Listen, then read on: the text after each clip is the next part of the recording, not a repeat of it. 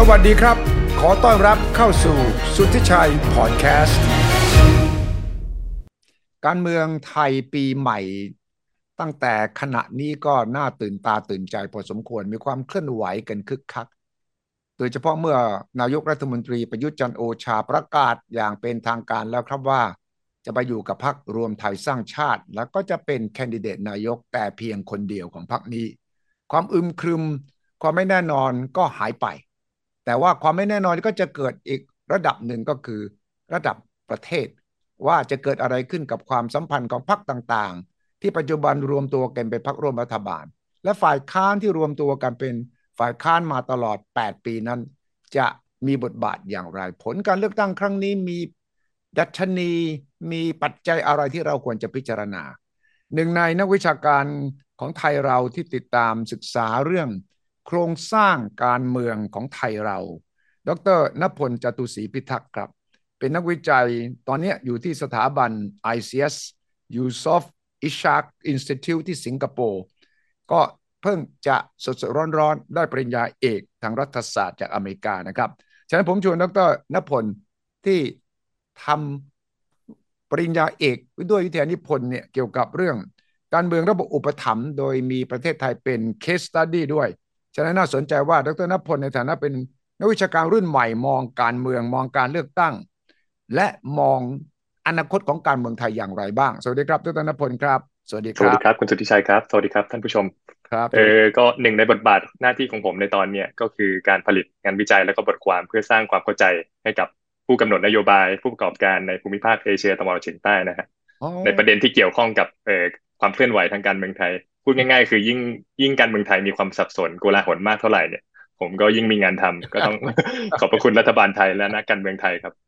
แต่ว่าอย่าให้มันครับ สับสนมากเกินไปนะให้สับสนอยู่ ครัในบระดับพอดีนะอ่าครับผมฉะนั้นก็ติดตามผมเห็นว่าดร.ณพลก็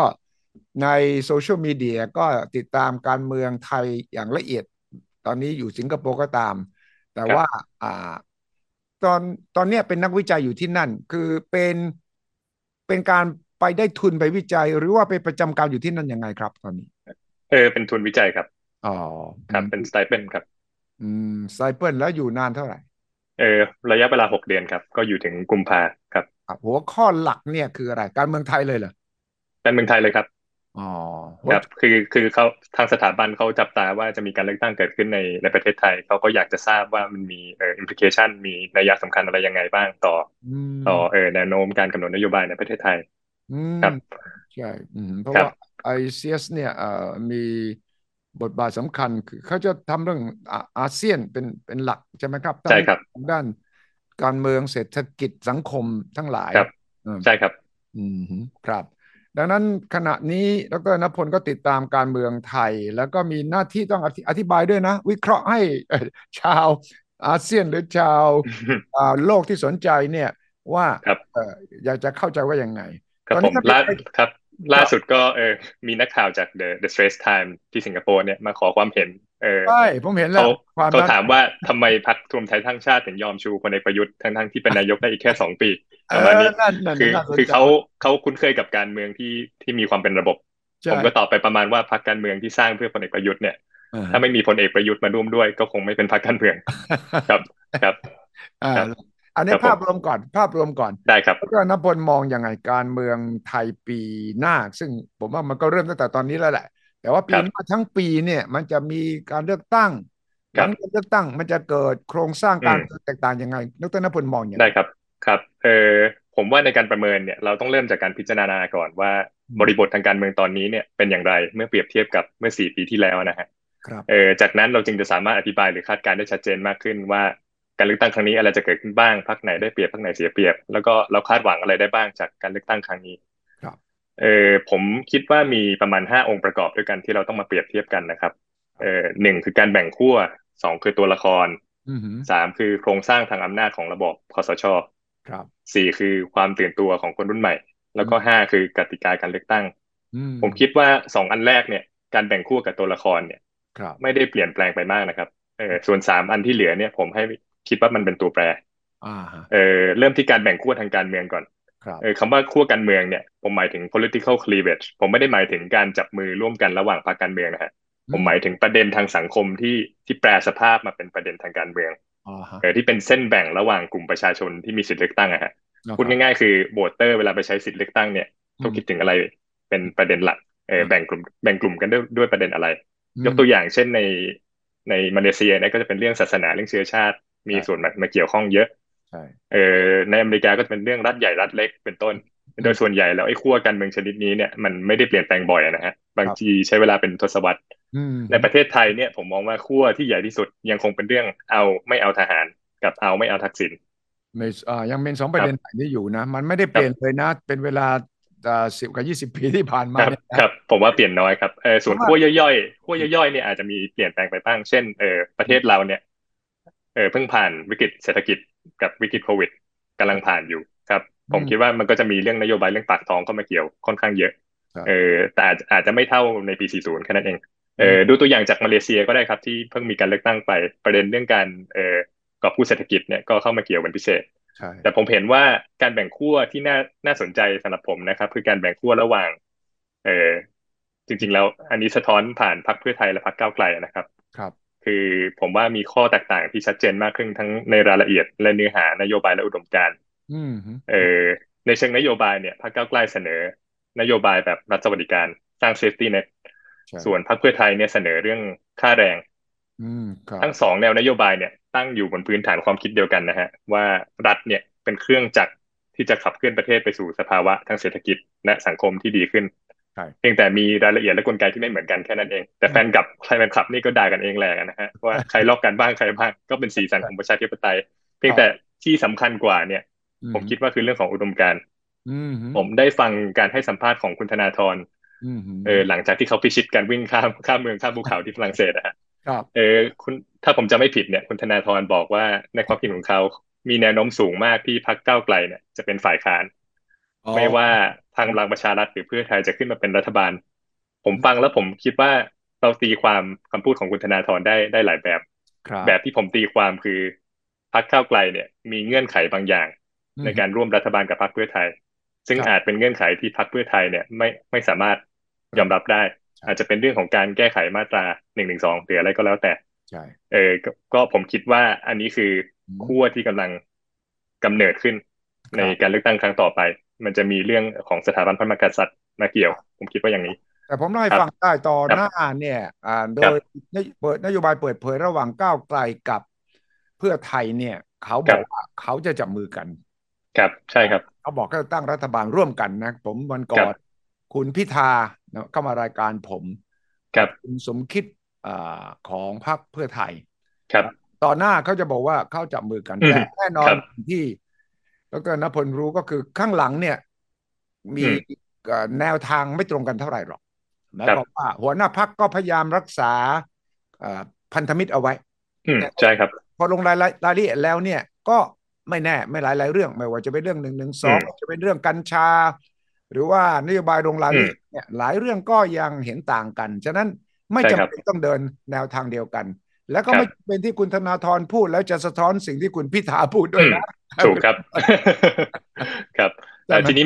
มาเรื่องผู้เล่นและตัวละครเนี่ยฮะผมอ่าจริงๆแล้วผมมองว่าส่วนใหญ่เนี่ยเป็นคนเดิมๆนะฮะบางคนมีใช่การเปลี่ยนโฉมแต่งหน้าใหม่ใช่นึกภาพคุณกรณ์คุณมิ่งขวัญเป็นต้นใช่ครับ อืมครั้งที่แล้วเนี่ยเรามีพรรคอนาคตใหม่อืครั้งมนี้เนี่ยดูเหมือนว่ายังไม่ได้มีแนวร่วมของคนหน้าใหม่ๆเข้ามาเพิ่มสักเท่าไหร่นะครับยังไม่ถ้ามีก็อาจจะผ่านช่องทางหลักคือพรรคก้าวไกลแต่อืมที่สำคัญกว่านั้นเนี่ยการเมืองไทยเนี่ยยังคงเป็นเรื่องของตระกูลการเมืองนะฮะใช่ผู้สมัครและนักการเมืองส่วนใหญ่เนี่ยมีสายเลือดมีสายสมรสกับบุคคลที่เป็นส่วนหนึ่งของตระกูลการเมืองไม่ว่าจะในระดับชาติหรือระดับท้องถิ่นอืมอันนี้พรรคเพื่อไทยอาจจะชัดเจนที่สุด ใช่แต่ว่ามันก็ไม่ใช่อะไรแปลกในภูมิภาคเรานะฮะก็ต้องเรียนอืมตามตรงดูฟิลิปปินส์ดูอินโดนีเซียก็ไม่ได้ต่างกันเท่าไหร่เพียงแต่ครับว่าในการเลือกตั้งระดับชาติเนี่ยในบางประเทศปัจจัยเรื่องตระกูลการเมืองไม่ได้มีบทบาทเด่นชัดเช่นในอินโดนีเซียเป็นต้นใช่แต่ว่า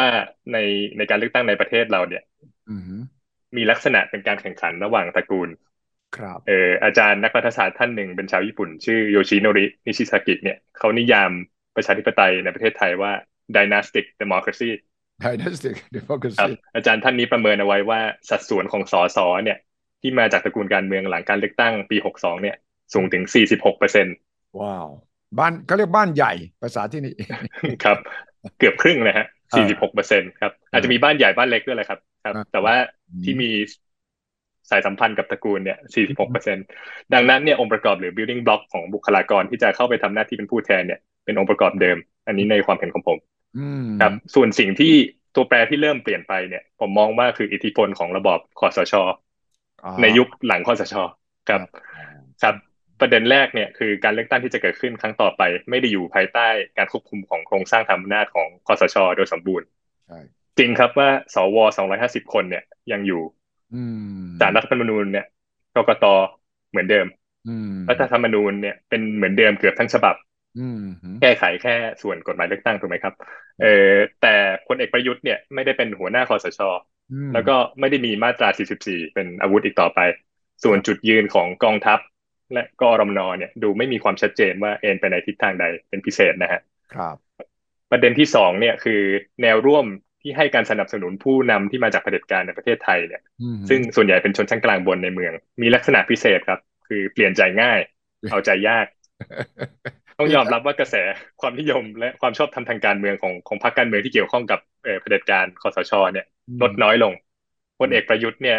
ไม่ใช่อัศวินขี่ม้าขาวนะครับอีกต่อไปในสายตาของคนที่มีแนวคิดเชิงอนุรักษ์นิยมนะครับอืเอมอเขาอาจจะพยายามอาศัยคลื่นกปปสอืมเพื่อสร้างกระแสความนิยมแต่ผมคิดว่ามันไม่ใช่เรื่องง่ายเท่าไหร่ครับถึงแม้ว่าตอนนี้จะดูไม่มีใครที่เหมาะสมเท่าพลเอกประยุทธ์ก็ตาม ครับเอพูดอีกแบบหนึ่งก็คือข้ออ้างในการอยู่ต่อเนี่ยอยู่ยาวเนี่ยมันมีวันหมดอายุเช่นเดียวกับที่พลเอกประยุทธ์ก็มีวันหมดอายุเช่นกันมันหมดครับอายุเพราะกฎรัฐธรรมนูญปัจจุบันแต่ก็มีคนบอกไม่แน่นะจะแก้รัฐธรรมนูญอืมก่อน2 ปีก็ได้นะอ่าครับอันนี้ก็เป็นไปได้ครับเพราะว่าดูเหมือนว่าไอ้เรื่องประชามติก็อาจจะเกิดขึ้นใช่ไหมฮะครับใช่ใช่แล้วก็ประเด็นที่สามเนี่ยคือตอนนี้มันมีความชัดเจนแล้วว่าเรามีพรรคทหารสองพรรคไม่ใช่พรรคเดียวคือพรรคพลังประชารัฐและพรรครวมไทยสร้างชาติผมมองว่ากลไกที่ควบคุมโดยอดีตคสชเนี่ยมันเหมือนคันโยกครับเลเวอร์ฮะ เลยผมคิดว่าไอ้คันโยกเนี่ยมันยังอยู่คือดึงปุ๊บได้เปรียบดึงปุ๊บสปัดเศษมาดึงปุ๊บคนโน้นคนนี้ถูกแบนดึงปุ๊บพรรคถูกยุบอะไรครับอย่างเงี้ยฮะอืแต่ตอนมนี้เนี่ยผมมองว่ามันเหมือนมีการแย่งกันดึงอะฮะดึงกันไปคนละด้านมันก็เท่ากับว่ากลไกนี้มันชำรุดอันนี้คือมุมมองของผมนะฮะแต่ดรณพลไม่ครัเชื่อบในบางสำนักที่วิเคราะห์ว่าโอ้ยถ้าบิ๊กตู่กับบิ๊กป้อมเนี่ยยังไงเขาก็มาจับมือกันอยู่ดีนี่เป็นแยกกันเดินร่วมกันตีไม่เห็นอย่างนั้นเห็นก็กลายเป็นกลับกลายเป็นว่าเป็นการดึงกระแตกกระจายเพราะว่าลูกทีมเนี่ยอาจจะระดับหัวหน้าอาจจะยังรักใคร่กันอยู่ครับแต่ลูกทีมนี่โอ้ยต่างคนต่างต้องหนึ่งต้องแข่งขันกันในสนามเลือกตั้งครับแล้วก็ต้องแย่งเรื่องตำแหน่งแห่งหนกันในพรรคแล้วแม้กระทั่งตั้งรัฐบาลนี่ก็ไม่แน่นะว่าตำแหน่งรัฐมนตรีเนี่ยไอการแบ่งระหว่างสมมติว่า2 พรรคเนี่ยพลังประชารัฐกับรวมไทยสร้างชาติร่วมกันตั้งเนี่ยก็ไม่ได้แปลว่าจะไปด้วยกันได้ดีนะใช่ไหม จริงๆแล้วเนี่ยผมต้องบอกอย่างนี้ว่าก่อนเลือกตั้งกับหลังเลือกตั้งมันไม่เหมือนกันนะฮะผมคิดว่าก่อนเลือกตั้งเนี่ยต่างฝ่ายต้องทำทุกวิถีทางเพื่อเออผมใช้คำว่าดูดสสแล้วกันนะฮะคือคือตัวแปรที่ดูดสสได้ดีที่สุดเนี่ยอืมจริงๆแล้วคือการเคลมว่าเรามีสว250อยู่ในมืออ่าเออต้องผมคิดอย่างนี้นะฮะเออต้องอ้างว่าฉันมีต้องอาวุธลับอ้างไว้ก่อนครับมีอาวุธว่าลับอยู่ในมือฉันแต่ตอนนี้มันอยู่ที่มืครับอใครล่ะมันอยู่ที่มืออันนี้ตู่อันนี้ป้อมน่าอันนี้น่าสนใจเพราะว่าพลเอกประวิตรเนี่ยเป็นประธานเอ่อเลือกกรรมการคัดสรรสวถูกไหมฮะใช่เพียงแต่ว่าไอ้เมคอัพของรายชื่อเนี่ยจริงๆมันก็เอนไปทางพลเอกประยุทธ์เหมือนกันเอเอออส่วนเรื่องว่าอะไรนะฮะแยกกันเดินแยกกันเดินเราค่อยกลับครับรวมกันตีร่วมกันตีอันนี้เป็นไปได้ครับในท้ายที่สุดแล้วเนี่ยผมคิดว่าเขาไม่ได้มีปัญหากันถึงขั้นที่จะจับมือกันไม่ได้ในท้ายที่สุดนะฮะครับครับ อืมอืมครับต่อไปเนี่ยตัวแปรที่ผมคิดว่าผอืมมเดาทางลำบากมากคือเรื่องของความตื่นตัวทางการเมืองของคนรุ่นใหม่อ่อาจจะารวมเรื่องการสื่อสารทางการเมืองผ่านโซเชียลไปด้วยก็ได้ครับอืมผมเห็นว่าแนวโน้มของความตื่นตัวเนี่ยของคนรุ่นใหม่มีตั้งแต่ปี62แล้วแหละแต่ว่าผมคิดว่าไม่มีใครคาดคิดว่าความตื่นตัวนี้เนี่ยจะนำไปสู่การเคลื่อนไหวทางสังคมที่มีขนาดใหญ่ที่กระเทือนไปทั้งระบบอะนะฮะอืมอืซึ่งมมันทำให้การเลือกตั้งครั้งนี้เนี่ย ฮึกลายเป็นการเลือกตั้งที่ไฮสเต็กมากๆหมายถึงฝ่ายอนุรักษ์นิยมเนี่ยจะแพ้ไม่ได้ถ้าแพ้เนี่ยจะมีนัยยะทางการเมืองในแบบที่ประเทศไทยไม่เคยเห็นมาก่อนเดิมพันสูงซึ่งใช่เดิมพันมันสูงกว่าเดิมผมคิดว่า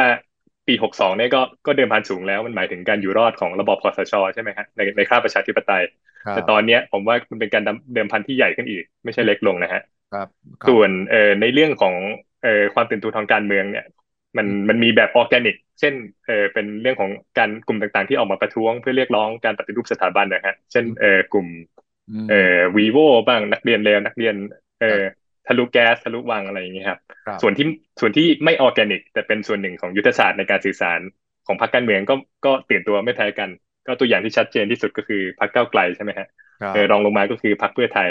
ครับสสแต่ละท่านเนี่ยมีแฟนคลับกันทั้งนั้นใช้โซเชียลเป็นเครื่องมือในการสื่อสารและชี้แจงข้อมูลข้อเท็จจริงกับประชาชน ครับคำถามที่สำคัญสำหรับผมเนี่ยอืมคือคนที่ออกมาใช้สิทธิ์คอืมรั้งแรกคอืมรั้งหน้าเนี่ยจะเลือกพรรคอะไรจะเลือกอันนี้ผมพรรคได้คงไม่ใช่สามารถคาดการณ์ได้แต่ผมคิดว่าพรรคก้าวไกลเนี่ยน่าจะครอบครองเสียงของคนกลุ่มนี้ไม่อืมน้อยอืมแม้ว่าโดยกติกาแล้วเนี่ยอาจจะแปรรูปไปเป็นเก้าอี้ในสภาได้ลำบากขึ้นก็ตามอันนี้เดี๋ยวเราค่อยคุยกันในรายละเอียดก็ได้ใช่ครับแต่ที่สำคัญเนี่ยคือพฤติกรรมทางการเมืองของคนรุ่นใหม่ที่ไม่เหมือนเดิม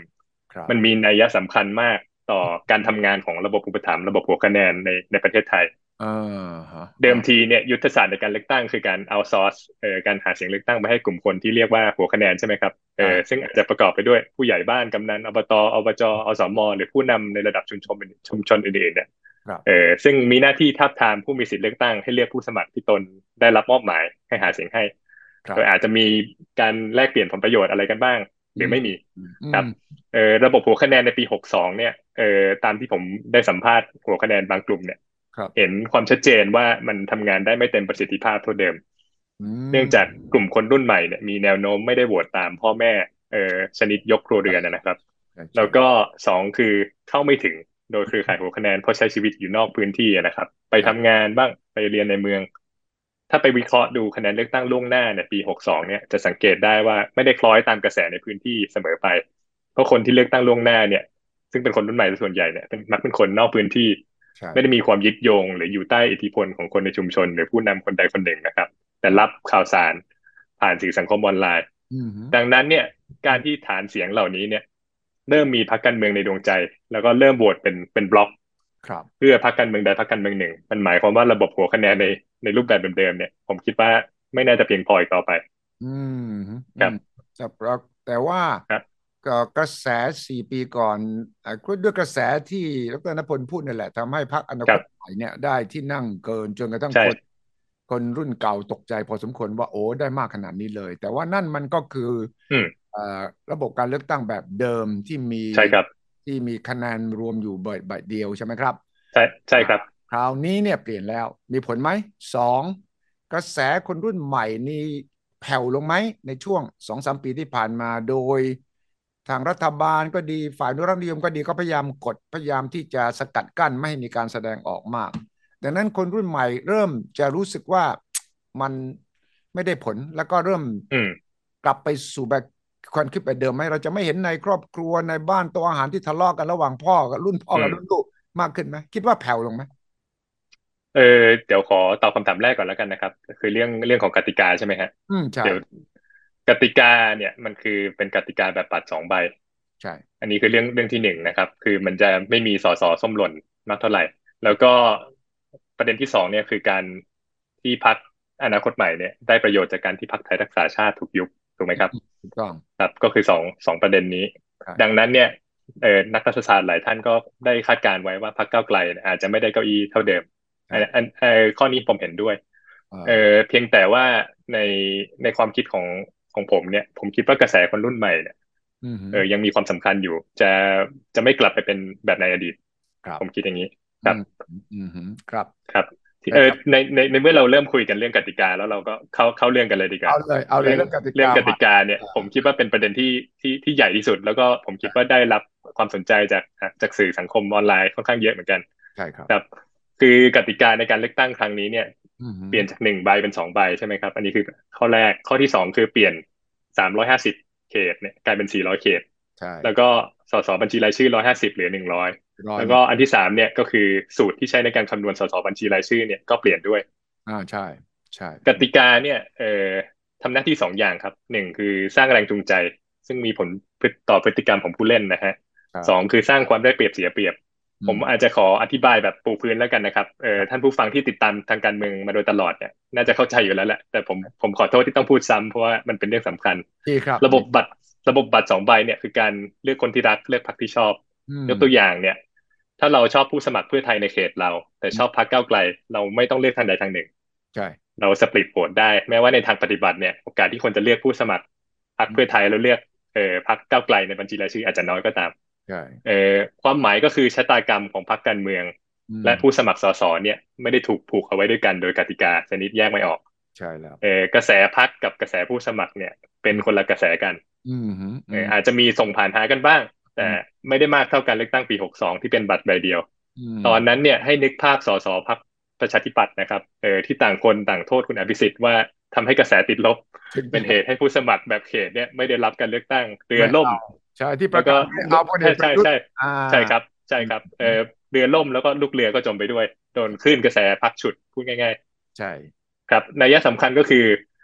สำหรับผู้ใช้สิทธิเลือกตั้งเนี่ยบัตร2 ใบทำให้ไม่เกิดความขัดแย้งในเรื่องของ preference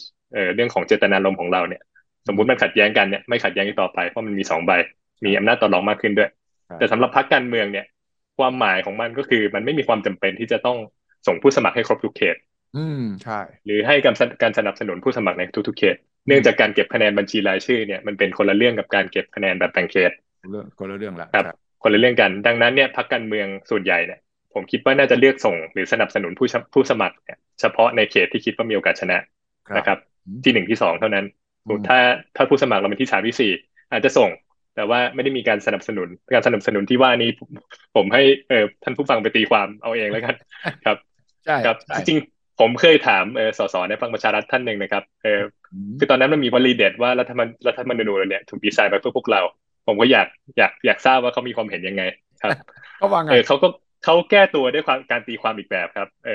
จริงๆแล้วมันหมายถึงสว250 เสียงใช่ไหมฮะแต่ครับว่าเขาตีความว่าด้วยกติกาการเลือกตั้งแบบบัตรใบเดียวเนี่ยพรรคสนับสนุนผู้สมัครทุกคนอ่ไม่มีาการทิ้งใครไว้ข้างหลังตราบใดอ่าที่พวกเขาทำงานเนี่ยเออยังไงก็ไม่มีใครทิ้งไว้ข้างหลังจะแน่เกรด A น้เกรด B เกรด C เนี่ยได้สนับสนุนหมดปำคะแนนไม่ระมาณนั้นครับ ตกน้ำเขาบอกคะแนนไม่ตอืมกน้ำทุกใช่คะแนนคะแนนไม่มีความหมาตกน้ำทุกยคะแนนมีความหมายดังนั้นสสทุกคนสร้างมันเพื่อพวกเราอันนี้มีการตีความอีกแบบหนึ่งแล้วกันครับครับอืมกติกาครั้งใหม่เนี่ยมันมีความเป็นตัวใครตัวมันมากกว่าเดิมเนื่องจากเป็นระบบบัตร2 ใบครับดังนั้นเนี่ยผมคิดว่ามีแนวโน้มที่พรรคจะสนับสนุนเฉพาะพวกผู้สมัครเกรดเอนะครับถูกต้องส่วนบัญชีรายชื่อเนี่ยก็จะกลายเป็นคล้ายๆทำเนียบอืมสำหรับผู้นำของกลุ่มสสเกรดเอแล้วกันครับใช่เพราะที่มันมีจำกัดมากขึ้นอ่ะมันได้มายากขึ้นคุณต้องเป็นระดับผู้นำถึงจะมาอยู่ในบัญชีรายชื่ออันดับต้นๆได้ถูกต้องส่วนข้อที่สองที่สามเนี่ยคือเรื่องของการเปลี่ยนเขตอืมจากจากเดิมเนี่ย350ตอนนี้กลายเป็น400 เขตอืมแล้วก็บัญชีรายชื่อลดลงเหลือ100จากเดิม150ครับอืมแล้วก็มีเรื่องของกลไกในการจัดสรร party list ที่เป็นสูตรหารร้อย2 ข้อนี้เนี่ยผมขออธิบายพร้อมๆกันแล้วกันนะครับ ครับอืมครับในระบบเลือกตั้งในโลกเนี่ยสามารถจัดแบ่งเป็น2 ประเภทใหญ่ๆคือระบบแบบเสียงส่วนใหญ่หรือ majoritarian นะครับอืมกับระบบแบบสัดส่วนคือเรียกว่า proportional representation ครับอืในมระบบแบบเสียงส่วนใหญ่หรือ majoritarian เนี่ยถ้าพรรคคุณชนะทุกเขตแต่ชนะแค่51%ของคะแนนนิยมเนี่ยก็ได้คุณจะได้เก้าอี้ในสภาทั้งหมดเลยวินเนอร์ทั้งที่คะแนเทคสองนคุณใช่ winner take all ทั้งที่คะแนนเสียงของคุณเนี่ยเกินมาแค่ครึ่งเดียวอะไรอย่างนี้แล้วกันนิดเดียวครับคะแนนที่โหวตให้ผู้แพ้ที่เหลือ49%เนี่ยคุณทิ้งน้ำหมดเลยอืมครับอืมในระบบแบบสัดส่วนหรือ proportional representation เนี่ยถ้าพรรคคุณชนะ51%เนี่ยอืมคุณก็น่าจะได้เก้าอี้ในสภาประมาณครึ่งหนึ่งครับอันนี้คือข้อแตกต่างใช่ในประเทศไทยเราเนี่ยเราใช้ระบบแบบคู่ขนานระบบแบบผสานผสมผสมทุกอย่างเอ่อแล้วเอาผสมทุกระบบครับ มาแล้วก็ เอามาทุกระบบครับส้มตำอ่ะตำทุกเอาเอใส่ไปอ ตำเข้าไป ครับเราใช้ระบบผสมมาตั้งแต่ปี40ใช่ไหมครับใช่แต่ในปี62เนี่ยมันมีความพยายามที่จะเพิ่มความอืมเป็นสัดส่วนเข้าไปในระบบเลือกตั้งอืมให้มันมีความ proportional มากขึ้นผ่านกลไกที่เรียกว่าสสเพิ่งมีใช่คือจำนวนที่สพรรคการเมืองควรจะได้รับเนี่ยอืมถ้ามีคะแนนเสียงเท่านั้นเท่านี้เนี่ยอืมพรรคไหนมีสสเขตไม่ถึงจำนวนนี้ อืมก็ได้สสบัญชีรายชื่อเพิ่มพรรคไหนเกินจำนวนไปแล้วก็ไม่ได้เพิ่มอันนี้คือกลไกสสพึงมีเจตครับนารมณ์ที่อยู่เบื้องหลังเนี่ยอาจจะเป็นเรื่องของการที่ทำให้สัดส่วนของเก้าอี้ในสภาเนี่ยมีความสอดคล้องกับคะแนนเสียงที่พรรคการเมืองได้มากขึ้นอืมหมายถึงในคะแนนเสียงถ้าได้51%ของคะแนนเสียงก็ควรจะได้51%ของเก้าอี้ในสภาประมาณนี้ใช่เพื่อที่ว่าจะได้ไม่มีพรรคใดมีจำนวนในสภาครับจำนวนเก้าอี้ในสภามากเกินไปกว่าคะแนนเสียงที่ได้อืหรือถ้ามเรามองในแง่ลบก็อาจจะเป็นเรื่องของการทำให้เกิดความแตกกระจายในระบบแตกแบงค์พันเป็นแบงค์ร้อยแปลงเพื่อใช่ให้ยากต่อการผูกขาดโดยพรรคการเมืองใดพรรคการเมืองหนึ่งหรือให้ง่ายต่อยุทธศาสตร์การแบ่งแยกระบบปกครองนะครับโดยฝ่ายที่มีเสียงสว250อยู่ในมืออยู่แล้วอันนี้ก็สุดแล้วเออแต่การตีความแล้วกันคิดเอได้อนะมีสิทธิ์คิดอย่างนั้นนะเพคราะรับว่าครับมีเป็นจำนวนไม่น้อยคิดอย่างนั้นว่าใช่ต้องการครับก็สกัดกั้นแลนสไลด์นะสกัดกั้นแลนด์สไลด์แล้วก็เก็บคะแนนพรรคเล็กพรรคน้อยครับ ใช่อืมครับภายใต้กฎกติกาที่จะเกิดขึ้นในการเลือกตั้งครั้งต่อไปเนี่ยความเป็นสัดส่วนมันลดน้อยลงอืเพราะมหนึ่งจำนวนเก้าอี้สสปาร์ตี้ลิสต์เนี่ยมันลดลงจากเดิมอืม150เหลือแค่100เหลือแค่ใช่1 ใน 5ของจำนวนเก้าอี้ในสภาผู้แทนราษฎรทั้งหมดครับใช่เอ่ข้อที่สองเนี่ยคือมันไม่มีสสพึงมีมาเป็นเพดานอีกต่อไปอืการเลือกมตั้งครั้งที่แล้วเนี่ยพรรคเพื่อไทยเนี่ยไม่ได้สสบัญชีรายชื่อเนื่องจากถูกแคปโดยจำนวนสสพึงมีไปแล้วครั้งหน้าครับเนี่ยถ้าพรรคเพื่อไทยได้ปาร์ตี้ลิสต์ประมาณอืม40%ก็จะได้สสบัญชีรายชื่อเพิ่มมาประมาณ40 คนอ่โดยาไม่ต้องพิจารณาว่าได้สสเขตไปเท่าไหร่แล้วใช่ก็คือพูดง่ายๆก็คือไอ้สสปาร์ตี้ลิสต์เนี่ยเหมือนโบนัสเออเออที่ได้เพิ่มอืมแทนที่จะเป็นส่วนหนึ่งของกลไกระบบสัดส่วนครับดังนั้นเนี่ยไอ้สัดส่วนเก้าอืมอี้กับสัดส่วนคะแนนนิยมที่พรรคการเมืองได้เนี่ยมันจะเริ่มมีความคลาดเคลื่อนมากกว่าเดิมใช่ครับใช่สิ่งครับที่ได้รับการถกเถียงมากที่สุดเนี่ยครับมากกว่าเรื่องของความเป็นสัดส่วนน้อยลงของระบบเลือกตั้งเราคือจำนวนเสียงที่พรรคการเมืองต้องชนะเพื่อจะได้สสบัญชีรายชื่อหนึ่งเก้าอี้อ่หรือาที่เขาบอกว่าพรรคเล็กเสียเปรียบเนี่ยแหละครับใช่อันนี้คือประเด็นมันที่ได้รับสามความสนใจมากที่สุด300,000 เสียงหรือว่าอืม200,000แต่ประเมินดรนพลนั่งคิดตัวเลขแล้วมันน่าจะอยู่ที่ตรงไหนถ้าดูเอาแพทเทิร์นเก่านะเอาจากการใช้สิทธิ์2-3ครั้งที่ผ่านมาครับเดี๋ยวต้องบอกอย่างนี้ก่อนว่าในสูตรหารร้อยเนี่ย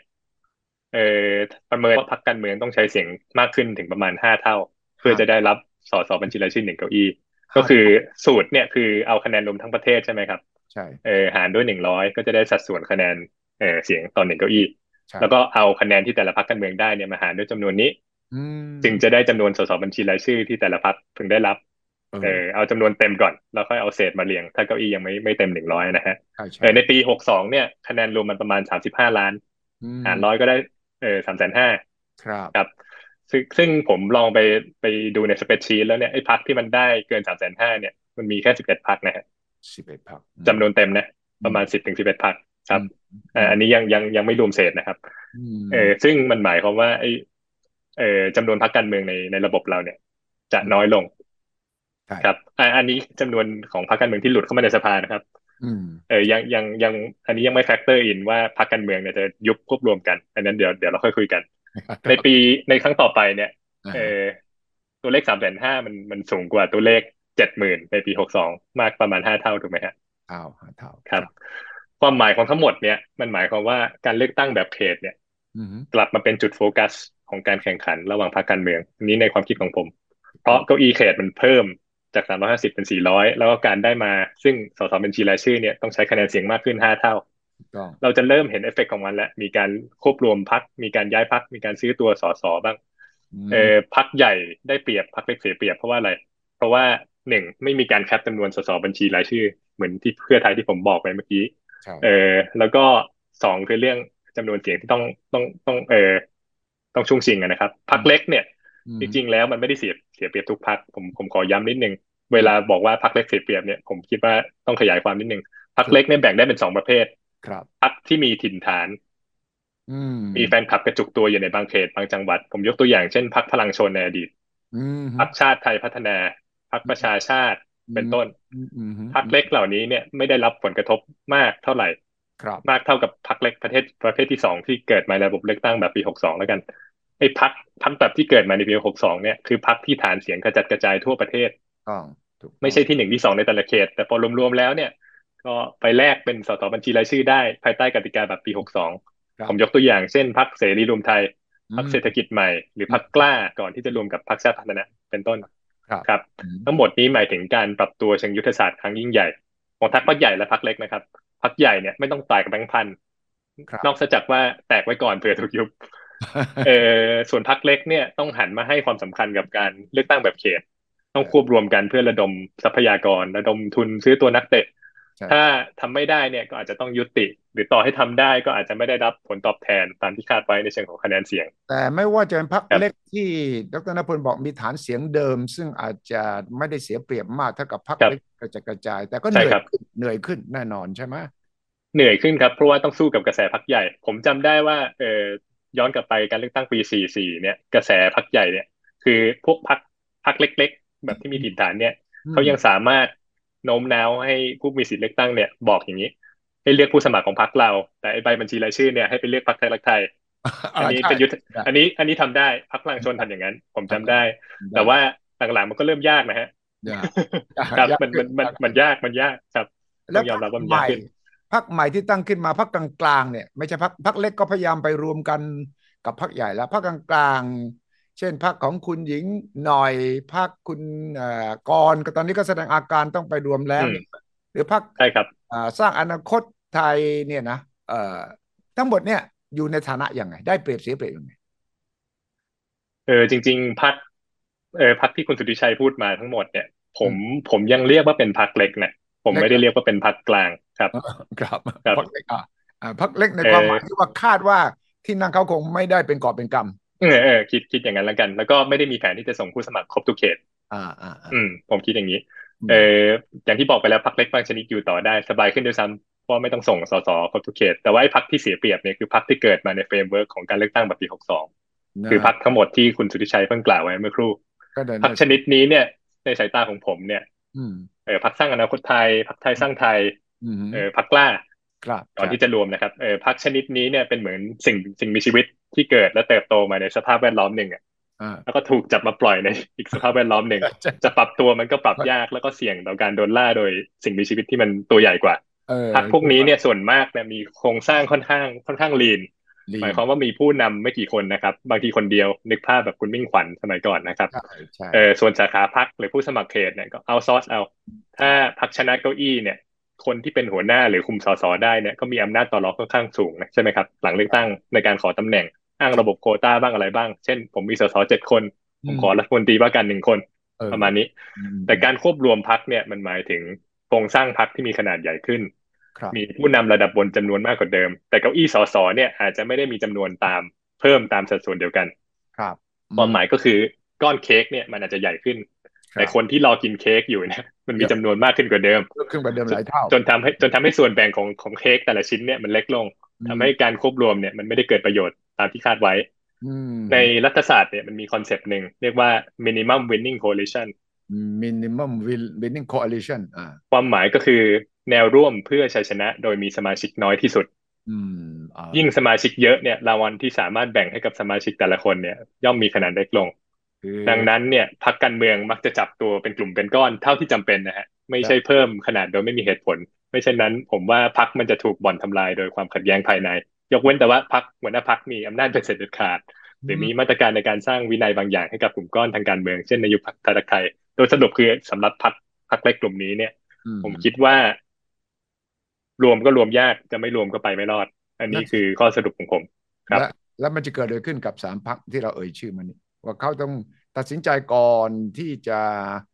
ะมีการยุบสภาหรือจะมีวันที่เลือกตั้งแน่นอนไปรวมกับพรรคใหญ่หรือเขารวมกันเอง3 พรรคนี้คุยแล้วก็รวมกันเองก็อาจจะมีพลังมากขึ้นมีความเป็นผมไปได้มากน้อยผมแค่ไหนคิดว่าผมคิดว่าแผนแรกของเขาคือรวมกันเองอ่ครับาแผน2คือไปรวมกับพรรคใหญ่ครั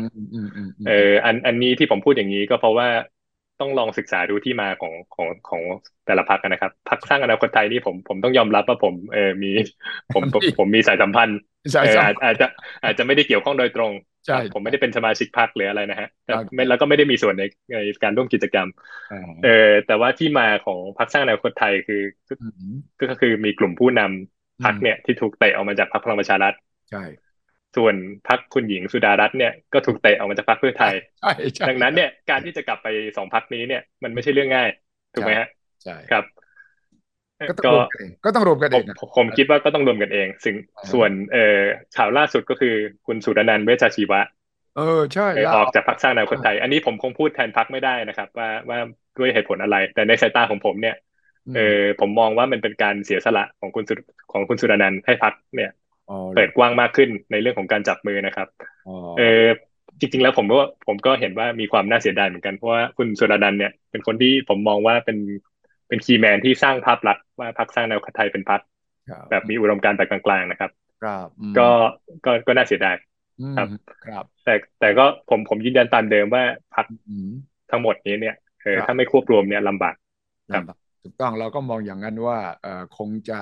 แต่ว่าการเจรจารวมพรรคก็ไม่ง่ายเพราะมันก็เป็นไม่ง่ายวัฒนธรรมที่เราก็รู้แล้วว่าใครจะอยู่ตำแหน่งไหนยังไงแล้วก็ใช่ครับโครงสร้างการบริหารทำยังไงปัญหาครับมันใหญ่คืออะไรสามพรรคนี้พอนั่งคุยกันแล้วคำถามสองสามคำถามที่เรียกว่าเป็นอุปสรรคทันทีคืออะไร จริงๆแล้วผมว่าเขาเถียงกันเรื่องที่ไม่เป็นเรื่องนะฮะ เหรอ ผมขอโทษผมขอโทษที่ใช้คำนี้เพราะว่าอ่าถ้าการจัดสรรผลประโยชน์เนี่ยมันจริงๆแล้วมันต้องจัดสรรหลังเลือกตั้งไม่ใช่ก่อนเลือกตั้งอะ อ่าอ่าเออจริงๆแล้วถ้าลงเลือกตั้งแล้วอืคะแนนเสียงมออกมาอย่างหนึ่งเนี่ยมันก็ต้องมาคุยกันใหม่ใช่ครับตอนนี้ถ้าเป็นผมต้องรวมไปก่อนอ่ะใช่ครับไม่อืมไม่งั้นมันไม่มีโอกาสรอดครับมันคือวัฒนธรรมสังคมไทยด้วยไงครับคือว่าใครเป็นหัวหน้าพรรคใครเป็นประธานใช่ใช่มันมีเรื่องของศักดิ์ศรีแล้วก็แล้วที่ความเสียยากกว่านั้นเสียหน้าด้วยครับที่ยากกว่านั้นคือใครจะลงเขตไหนเนี่ยตรงเนี้ยอืมผมว่าเป็นหัวใจที่ขัดแย้งกันอาจจะตำแหน่งอาจจะอ๋อไม่สำครับคัญเท่าไหร่แต่ว่าเขตนี้ผมมีคนแล้วนะของคุณ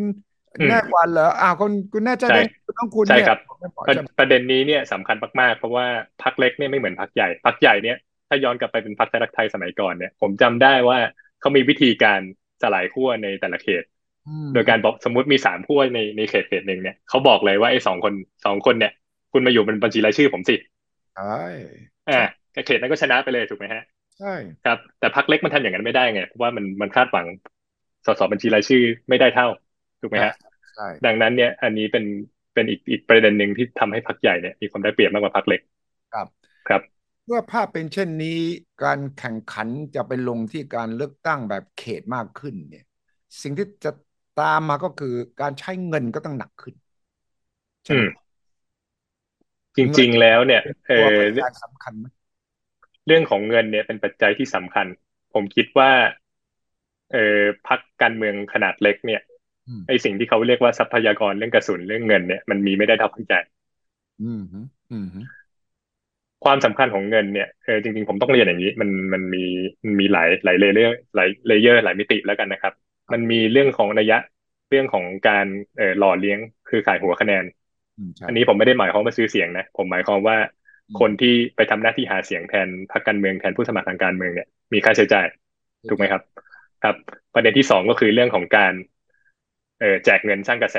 อืมอืมอันนี้ก็อาจจะเรียกว่าซื้อเสียงก็ได้ครับ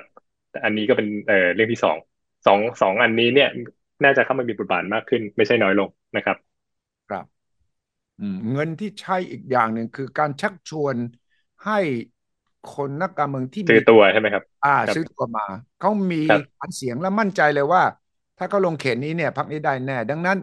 อืมมันไม่ใช่แค่ค่าใช้จ่ายหาเสียงแหละมันเป็นใช่การครับอ่าไปซื้อตัวมาเลยพูดง่ายๆอย่างเงี้ยครับใช่ครับมันจะหนักขึ้นนะครั้งนี้ครับผมว่ามีแนวโน้มหนักขึ้นครับ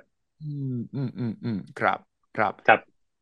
ดังนั้นก็จะเป็นแต่ว่าข้อดีของระบบที่จะเกิดขึ้นเนี่ยผมมองโลกในแง่ดีนะฮะมองโลกจากมุมมองนักรัฐศาสตร์เนี่ยครับผมคิดว่ามันทำให้จำนวนพรรคการเมืองที่จะแข่งขันในการเลือกตั้งเนี่ยแล้วก็พรรคที่จะได้รับเลือกเข้ามาในสภาผู้แทนราษฎรเนี่ยมีจำนวนน้อยลง อืเอมอ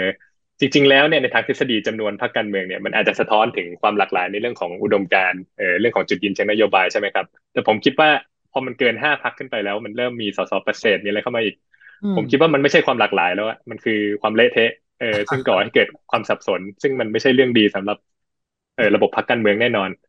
ผมมองใช่ว่าพรรคการเมืองเนี่ยควรทำหน้าที่เป็น signaling device คือส่งสัญญาณให้ผู้มีสิทธิเลือกตั้งแยกแยะได้ระหว่างจุดยืนทางการเมืองโดยไม่ต้องใช้เวลาอะไรมากในอืมการศึกษารายละเอียดนะฮะ อืมเหมือนเวลาเราไปซูเปอร์มาร์เก็ตแล้วเราเจอนมสด10 ยี่ห้อเนี่ยถามว่าครับเราดูที่ยี่ห้อหรือดูที่ฉลาก อืมผมว่าพรรคการเมืองไทยต้องเป็นให้ได้อย่างเมจิดัชมิลโฟร์โมสถ้าไม่ได้เนี่ยจริงๆมีตัวเลือกน้อยลงแต่เห็นความแตกต่างได้ชัดเจนขึ้นเนี่ยอาจจะดีกว่าสำหรับผู้มีสิทธิเลือกตั้งถูกไหมครับแต่ว่าในการเมืองไทยวัฒนธรรมไทยยังไม่ถึงจุดนั้นผมว่ายังเขาไม่ถึงจุดนั้นเขาไม่ได้ตั้งพรรคเพราะเขามีนโยบายต่างกันเขาแยกพรรคตั้งพรรคใหม่หรือรวมกันพรรคเนี่ยเพราะอืมมองว่าโอกาสที่จะได้ที่นั่งมากกว่าดังนั้นเราไม่อืมสามารถที่จะคาดหวังได้ว่านโยใช่ครับ บายพรรคยิ่งน้อยนโยบายก็ยิ่งจะแข่งขันกันชัดเจนใช่ไหมครับใช่ครับผมยังคาดหวังอยู่ว่ามันจะมีกระแสอะไรบางอย่างที่ทำให้การเลือกตั้งครั้งต่อไปเนี่ยมีความเป็นอุดมการณ์มีความเป็นเรื่องของนโยบายมากขึ้นแต่ผมยังไม่เห็นครับครับครับครับทีนี้เนี่ยมาถึงเรื่องว่าพรรคไหนมีแนวโน้มอย่างไรพรรคไหนใช่ได้เปรียบพรรคไหนเสียเปรียบแล้วกันเมื่อกี้เราพูดถึงกลุ่มพรรคเล็กไปแล้วใช่เราเรามาเน้นพรรคใหญ่กันบ้างผมว่าใช่พรรคเพื่อไทยเนี่ยในการเลือกตั้งครั้งที่แล้วพรรคเพื่อไทยเนี่ยส่งแค่250จาก350เขตใช่ไหมฮะ เพื่อไม่ให้ทับซ้อนกับพรรคไทยรักษาชาติอืมไอเดียก็คือให้เพื่อไทยเนี่ยเก็บสสเขตไทยรักษาชาติเก็บปาร์ตี้ลิสต์พอไทยรักษาชาติถูกยุบเนี่ยผลออกมาคือพรรคเพื่อไทยได้ไป136ที่นั่งอืโดมยไม่ได้สสบัญชีรายชื่อเลยใช่ในการเลือกตั้งครั้งต่อไปเนี่ยอืมผมเชื่อว่าพรรคเพื่อไทยเนี่ยจะส่งครบทุกเขตแน่นอนถ้าเขาเคยส่ง250เราได้136เนี่ยเกินครึ่งเนี่ยถ้าส่ง400เนี่ยผมว่าน่าจะได้ไม่ต่ำกว่าเดิมนะครับแถมมีโอกาสได้สสเพิ่มจากบัญชีรายชื่ออีกผมว่าน่าจะเพิ่มอีกสัก30-40เป็นอย่างน้อยอ๋อเขาตั้งไว้ครับ250ขึ้นนะเขาตั้งเป้าอืมไว้นะอืมครับดังนั้นเนี่ยสสเขตเขาอาจจะหวัง200ปฏิริษีอาจจะหวัง30-40ถูกไหมครับดังนั้นเนี่ยการที่พรรคเพื่อไทยประกาศแลนด์สไลด์ล่วงหน้าเนี่ยผมคิดว่ามันไม่ได้เกินความจริงนะครับผมคิดว่าคะแนนเสียงเนี่ยน่าจะมีโอกาสมาเป็นอันดับหนึ่งครับแต่ว่าอาจจะไม่เพียงพอต่อการจัดตั้งรัฐบาลพรรคเดียว อืมอืมผมมองว่าอุปสรรคที่เป็นเสี้ยนหนามของพรรคเพื่อไทยเนี่ยไม่ใช่พรรคฝ่ายตรงข้ามไม่ใช่พรรคพลังประชารัฐอืมแต่เป็นอิทธิพลที่อยู่นอกสภาที่แสดงตัวผ่านกลไกราชการตุลาการศาลรัฐธรรมนูญองค์กรอิสระอืประกอบมกับพรรคการเมืองสองพรรคที่อืมเอ่อมีการทับซ้อนกันในเรื่องของฐานเสียงนะครับคือพรรคก้าวไกลในเมืองกับพรรคภูมิใจไทยนอกเมือง อ๋อเหรอเออใช่ครับอืมอย่างไรก็ตามเนี่ยผมยังมองว่าเส้นทางสู่การเป็นสถาบันทางการเมืองของพรรคเพื่อไทยเนี่ยอืมกับเส้นทางสู่การเป็นพรรคที่มีเสียงมาเป็นอันดับหนึ่งเนี่ยมันไม่ใช่เส้นทางเดียวกันไม่ใช่เหรออ๋อเออครับผมมองว่าจริงๆแล้วเนี่ยถ้าเขาอยากเป็นสถาบันทางการเมืองที่ยั่งยืนเนี่ยผมคิดว่าผมอยากเห็นคุณหมอชลน่านเนี่ยเป็นแคนดิเดตนายกแต่ก็ไม่รู้ว่าจะได้เห็นไหมครั้งที่แล้วคุณสมไม่ได้พงษ์อมรวิวัฒน์เนี่ยก็ไม่ได้เป็นแคนดิเดตนายกผมบอกครับ ได้เลยว่าไม่ได้เห็นหรอกไม่ได้เห็นครับหรอกครับใช่ครับผมคิดว่าตระกูลชินวัตรเนี่ยคือสถาบันทางการเมืองที่แท้จริงและยั่งยืนตั้งอยู่เลยส่วนพรรคเพื่อไทยเนี่ยเป็นแค่ร่างทรงของสถาบันนั้นอืมอืมอืมครับอืมมาอ่าถึงพรรคก้าวไกลเนี่ยหลายๆท่านวิเคราะห์ไปแล้วว่าไอ้กติกาบริบททางการเมืองไม่ได้เอื้อพรรคก้าวไกลเท่าไหร่อืมแล้วก็ในความคิดของผมเองเนี่ยก็ใช่มันไม่ได้เอื้อเลยแต่ว่าพรรคก้าวไกลเนี่ยมันไม่ใช่พรรคอนาคตใหม่ อืซึ่งมมีทั้งข้อดีข้อเสียนะครับในมุมหนึ่งต้องยอมรับเนี่ยว่ากระแสคุณธนาธรตอนปี62เนี่ยดีมากฟ้ารักพ่ออืมใช่ไหมครับพอเออใจผมยังไม่เห็นกระแสเดียวกันจากคุณพิธาอย่างอย่างครับอือีกมมุมหนึ่งเนี่ยพรรคก้าวไกลเนี่ยไม่ใช่พรรคอนาคตใหม่มีผลงานในสภาค่อนข้างเป็นที่ประจักษ์แล้วทั้งที่เป็นฝ่ายค้านอืนะครับมเขาสามารถทำหน้าที่ตรวจสอบการทำงานของรัฐบาลได้ค่อนข้างดีแล้วก็สามารถผลักดันให้ฝ่ายรัฐบาลเนี่ยมาเจอกับเขาครึ่งทางในบางเรื่องนะครับ ผมเชื่อว่ากระแสพรรคก้าวไกลเนี่ยยังมีความแข็งแรงอยู่สำหรับคนบางกลุ่มอืมอ่ะแต่ว่าต้องไม่ลืมนะครับว่าอืมไอ้สสเขตเนี่ยบางทีคนที่เลือกผู้สมัครในสสเขตเนี่ยบางทีก็นึกถึงพรรคไม่ได้นึกถึงผู้สมัครถูกไหมครับเอ่พรรคก้าวไกลเนี่ยอาจจะเริ่มมีฐานการเมืองเป็นคนรุ่นใหม่ซึ่งส่วนมากกระจุกตัวอยู่ในบริเวณที่เป็นเขตเมืองมีโรงเรียนมีอะไรอืมประกอบกับการที่คุณธนาธรกับคณะก้าวหน้าเนี่ยก็เริ่มเดินเกมกันเป็นท้องถิ่นแล้วเพื่อเรียกว่ากำจัดจุดอ่อนของครับพรรคก้าวไกลแล้วกัน อืมดังนั้นผมคิดว่าพรรคก้าวไกลเนี่ยอาจจะไม่ล่มสลายในแบบที่หลายๆคนประเมินไว้อืมโดยเฉพาะเนี่ยถ้ากระแสของพรรคเนี่ยสามารถส่งไปถึงตัวผู้สมัครได้เราอาจจะเห็นปรากฏการณ์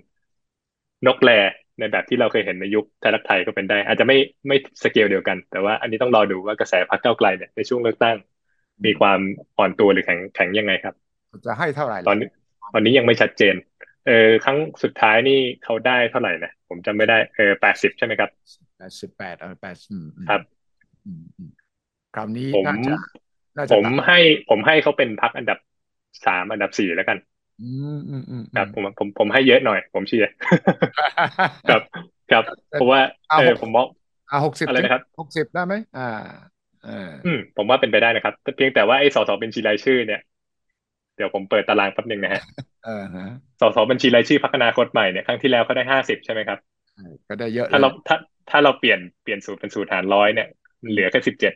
ใช่ใช่อืมอืมอืมก็ยากเหมือนกันครับอ่ายากอยู่ต้องยอมรับครับเอาละนี่คือซีกของฝ่ายค้านนะครับอ่ะมาพักรัฐบาลปัจอีกจุบันครับพัรัฐบาลกภูมิใจไทยแล้วกันพักภูมิใจอืมไทยก่อนตอนนี้เนี่ยสปอตไลท์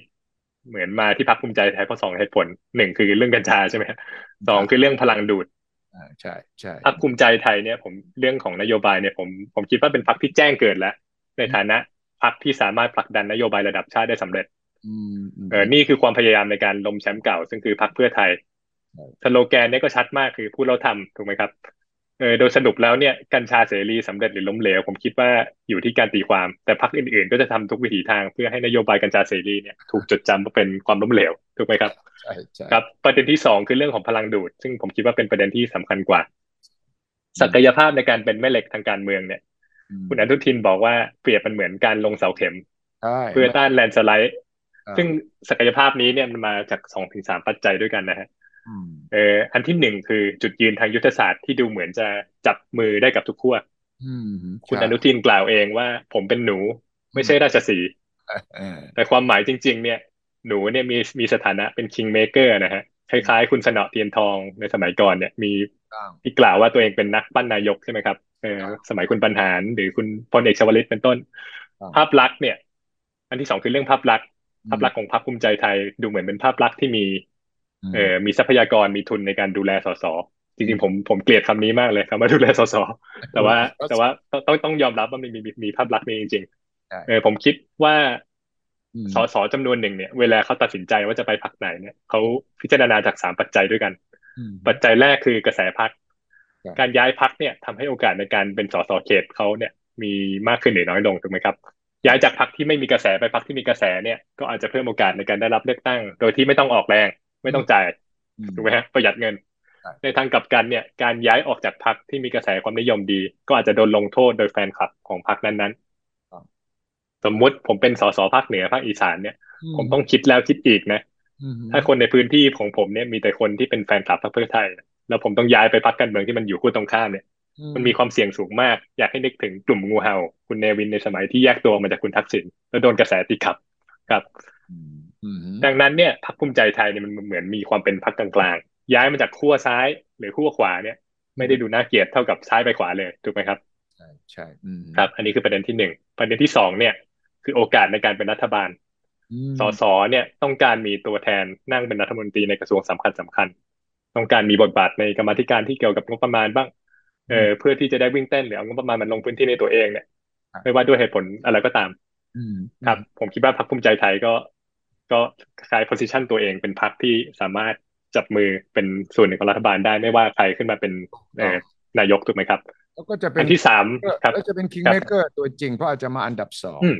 ใช่ครับอืมอันที่สามเนี่ยคือเรื่องของการสนับสนุนจากพรรคการเมืองในเรื่องของเงินเพื่ออืมหล่อเลี้ยงคือขายหัวคะแนนหรือเพื่อเอาไปแจกจ่ายช่วงเลือกตั้งอืมผมคิดว่าพรรคภูมิใจไทยเนี่ยอืมก็คือ fulfill criteria 3 อันนี้ฮะกระแสครับพรรคอาจจะไม่ได้โดดเด่นอะไรมากโดยเฉพาะในเมืองแต่ก็ไม่ได้เลวร้ายถูกไหมครับครับเอออืมแล้วก็เป็นพรรคที่ย้ายไปสะดวกจากพรรคเพื่อไทอืมยหรือจากพรรคพลังประชารัฐดูแล้วย้ายแล้วไม่สะดวกเอ้ยไม่สุดโต่งย้ายสะดวก อืมใช่ไม่ใช่น่าจะโดนลงโทษโดยโหวตเตอร์อะไรมากที่อืมสำคัญเนี่ยมีโอกาสเป็นรัฐบาลสูงแล้วก็ดูเหมือนมีนโยบายในการดูแลสสล่าสุดเนี่ยอืมที่มีข่าวว่าประมาณ40 คนย้ายเข้าพรรคภูมิใจไทยเนี่ยจริงๆแล้วเนี่ยมันไม่ได้ต่างอะไรมากกับสมัยพรรคพลังประชารัฐดูดสสในปี62ใช่ เพียงแต่ว่าผมคิดว่ามันมีภาพลักษณ์ไม่เหมือนกันนะฮะมันมีความเป็นรีเทลมากกว่าโฮเซล เจอคนคือซื้อครับคือซื้อปลีกมากกว่าซื้อส่งมาจากอ่าหลายพรรคไม่ได้มากันเป็นกลุ่มก้อนอย่างชัดเจนแต่มาแบบเดียวๆพวกอืมหัวขบวนเนี่ยมันยังไม่มากันอืมอืมภาพเลยออกมาไม่เหมือนกับพรรคพลังประชารัฐในปี62แล้วก็ที่แน่ๆเนี่ยไม่เหมือนพรรคไทยรักไทยในปี44ปี48อืที่เกิดมสิ่งที่เขาเรียกว่าแบนวากอนเอฟเฟกคือแบบพรรคมันยุบเข้ามารวมกันกวนเล็กกวนใหญ่ต่างเข้ามารวมกันชนิดแบบกลัวตกขบวนนะครับผมก็จะว่าเอฟเฟกต์แบบเนี้ยอืมก็เป็นสิ่งที่พรรคภูมิใจไทยเนี่ยคงคาดหวังไว้ แต่เพียงแต่ก็สำเร็จหรือไม่น่าจะขึ้นอยู่กับปัจจัยภายในพรรคอื่นนะครับถึงรีเทลหรือโฮลเซลเนี่ยพอพลเอกประยุทธ์ประกาศว่าอยู่กับอืมพรรครวมใจสร้างชาติรวมไทยสร้างชาติเนี่ยครับก็จะดึงกลุ่มเดียวกันนะรีเทลเนี่ยก็ไปคอยช็อปไปช็อปได้นะใช่ไหมครับใช่ตลาดเดียวครับกันแล้วจะไปตกปลาในบ่อเดียวกันอืมก็ได้นะใช่ไหมครับรีเทลเนี่ยน่าสนใจพรรคอืมพลังประชารัฐเนี่ยมันมีผมผมผมคิดว่าเป็นพรรคที่มีกลุ่มก้อนทางการเมืองค่อนข้างเยอะอืมฮึเพียงแต่ว่ากลุ่มสสที่หลุดเข้ามาในสภาเนี่ยประมาณครึ่งหนึ่งไม่ได้มีสังกัดกลุ่มกวนชัดเจนตอนแรกอืมดังอืมนั้นเนี่ยไอ้การปรากฏการณ์การตกปลาเนี่ยมันเลยดูค่อนข้างหนักเป็นพิเศษอ่านะครับเพราะว่าโครงสร้างพรรคเนี่ยคือกลุ่มกวนอืแต่ว่ามสสที่หลุดเข้ามาในสภาเนี่ยบางกลุ่มคือฟลุกเข้ามาก็มีถูกไหมครับใช่ครับครับครับเองั้นออืมครับภูมิใจไทยถ้าอย่างนั้นเนี่ยเขาคิดก็ตั้งเป้าไว้120เนี่ยเป็นไปได้ไหมผมคิดว่ายากนะครับ120ได้อยากเอา100 บวกยาก 100 บวกลบผมว่า100เนี่ยอาจจะได้คือจริงเออๆต้องแจ้งอย่างนี้ว่าพรรคภูมิใจไทยเนี่ยแย่งเสียงระดับเขตในบางพื้นที่กับพรรคเพื่อไทยใช่เช่นในอีใช่สานใต้เป็นต้นกับใช่ใช่แน่นอนกับภาคใต้บางส่วนแย่งกับประชาธิปัตย์ถูกไหมครับต้องก็คือจริงๆแล้วเนี่ยเออมันก็ไม่ง่ายคุณอนุอืมทินเนี่ยผมพอดูในเรื่องของสสที่ดูดเข้าไปในภูมิใจไทยเนี่ยจอืมริงๆมีบางส่วนมาจากพลังประชารัฐในกรุงเทพซึ่งผมแปลกใจเหมือนกันผมต้องยอมรับเพราะว่าผมคิดว่าคนกรุงเทพเนี่ยโหวตตามกระแสพรรคมากกว่ากระแสผู้สมัครอืมอืมอืครับมอืมอืมแต่ก็ไม่แน่มันอาจจะเป็น strategy ของคุณอนุทินที่จะแจ้งเกิดในกทมก็ได้ครับต้องคือภูมิใจไทยต้องแจ้งเกิดให้ได้คราวนี้ในกลุ่มอืมกทมฉะนั้นครับจริงไม่ใช่แค่ในกทมคือในเมืองหัวเมืองอื่นด้วยครับในทุกภาคแหละตอนนี้จะเป็นอืมพรรคระเป็นพรรคดับชาติ พรรคระดับ national ชาติ party ใช่ครับอืมผมคิดว่าเขาปักธงเป็นพรรคระดับชาติอืมอืมครับเอาล่ะภูมิใจไทยครับก็น่าจะเป็นพรรคที่ได้ที่นั่งอันดับ2ถ้าเราดูภาพรวมอย่างนี้นะครับครับมาแต่ถึงพรรคประชาธิปัตย์เนี่ยประชาออืมพรรคนี้เนี่ยผมต้องเรียนตามตรงว่าผมไม่ได้มีความรู้เกี่ยวกับการทำงานของพรรคมากเท่าไหร่เพราะว่าเป็นพรรคที่มีความเป็นสถาบันทางการเมืองสูงที่สุดแต่กลับเป็นพรรคที่ดูด้อยศักยภาพในการเลือกตั้งมากที่สุดพรรคหนึ่งอืมดูจากอาการที่มีคนไหลออกมีแต่ตัวใหญ่ๆที่ทำงานกับพรรคมา20-30 ปีผมก็ไม่รู้ว่าเกิดอะไรขึ้นนะครับครับจริงอยู่ว่าฐานของพรรคประชาธิปัตย์เนี่ยอืมในภาคใต้โดยเฉพาะในภาคใต้ยังมี อืมตระกูลการเมืองในภาคใต้ที่คุมอบจเทศบาลส่วนใหญ่เนี่ยมีความใกล้ชิดกับพรรคประชาธิปัตย์ใช่แต่กระแสท้องถิ่นในภาคใต้นี่อาจจะไม่ใช่ตัวกำหนดผู้แพ้ผู้ชนะในการเลือกตั้งระดับชาติอืมอืมอืมอืมครับแต่ว่าก็ยังปฏิเสธไม่ได้ครับว่าด้วยกติกาบัตร2 ใบเนี่ยสสที่เคยแพ้ในการเลือกตั้งครั้งที่แล้วเนี่ยก็อาจจะกลับมาชนะก็ได้ถูกไหมครับเพราะว่าไม่ได้โดนกระแสพรรคฉุด ใช่ใช่อืมครับเพียงแต่ว่า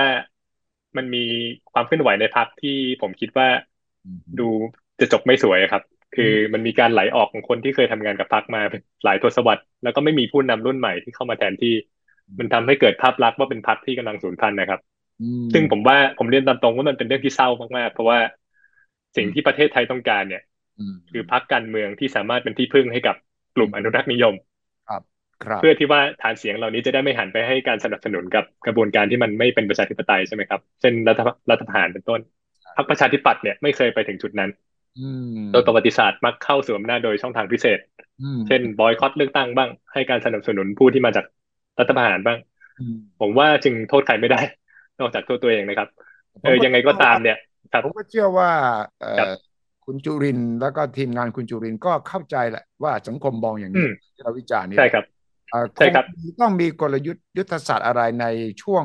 โค้งสุดท้ายนี่แหละ อืมฉะนั้นก็ใช่ครับจะเสี่ยงกับการที่ถูกบอกว่าสูญพันธุ์ดังนั้นก็อืมไม่แน่นะไม่แน่นะเพราะว่าอย่าลืมว่าประชาธิปัตย์นั้นมีฐานเดิมใช่แฟนประจำที่อาจจะมองว่าเฮ้ยเราจะปล่อยให้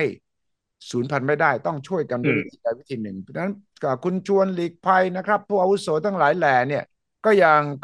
กังวลเป็นห่วงอยู่จะช่วยวิธีไหนนั่นอีกเรื่องหนึ่งแต่ว่าอืมอ่าผมเชื่อว่าเขาต้องคิดหนักแล้วก็อาจจะมีอะไรที่เราคาดไม่ถึงในแง่ยุทธใช่ครับ ศาสตร์อาทิตย์สุดท้ายก็ได้ใช่ครับผมเห็นด้วยครับเพราะว่าถ้าไม่ทำอะไรเนี่ยมัวไม่ได้แต่คาดหวังว่าจะได้คะแนนเสียงเท่าเดิมเนี่ยไม่ได้ครับอืมพรรคพลังประชารัฐเนี่ยผมคิดว่าเป็นตัวแปรที่สำคัญที่สุดอืมในการเลือกตั้งครั้งต่อไป อืมเป็นพรรคที่มีความไม่แน่นอนที่สุดเนื่องจากความขัดแย้งระหว่างพรรคพลเอกประยุทธ์และก็พลใช่เอกประวิตรนะครับซึ่งส่งผลทำให้สมาชิกและฐานเสียงบางส่วนเนี่ยอืมอาจจะตัดสินใจไปให้การสนับสนุนพรรคการเมืองอื่นก็ได้ครับความสำเร็จของพรรคพลังประชารัฐในการเลือกตั้งปี62ครั้งที่แล้วเนี่ยอืมคือสถานะของความเป็นพรรคที่ถูกเลือกโดยคสชอืมอืมอืมสถานะนี้เนี่ยทำให้มีกระแสความนิยมในพื้นที่ที่มีฐานเสียงที่ไม่เอาคุณทักษิณอืมอืมอืเช่นมกทมและภาคใต้เป็นต้นตามสโลแกนเลือกความสงบจบที่ลุงตู่ ต้องใช่แล้วก็ด้วยสถานะที่เป็นพรรคที่ถูกเลือกเนี่ยอืมทำให้สามารถช่วงชิงผู้สมัครและกลุ่มก้อนทางการเมืองได้โดยอาศัยทั้งแครอททั้งสติ๊กอืมให้ทั้งรางวัลและบทลงโทษเช่นอืมผ่านมาตรา 44 และคดีความอืเอามคนในครอบครัวของแกนนำกลุ่มก้อนทางการเมืองเป็นตัวประกันมีการพักงานคืนตำแหน่งให้เฉพาะกลุ่มที่ยอมให้การสนับสนุนยกตัวอย่างเช่นคุณอนุสรณ์นาคาสายคุณสุนทรรัตนากรคุณบุญเลิศบุญอนุปกรณ์หรือตระกูลคุณปลื้มเป็นต้น อืมแล้วก็มีความเป็นพรรคทหารซึ่งทำให้สามารถอาศัยกลไกรัฐและอำนาจรัฐในการจัดตั้งเครือข่ายหรือกลไกในการเลือกตั้งได้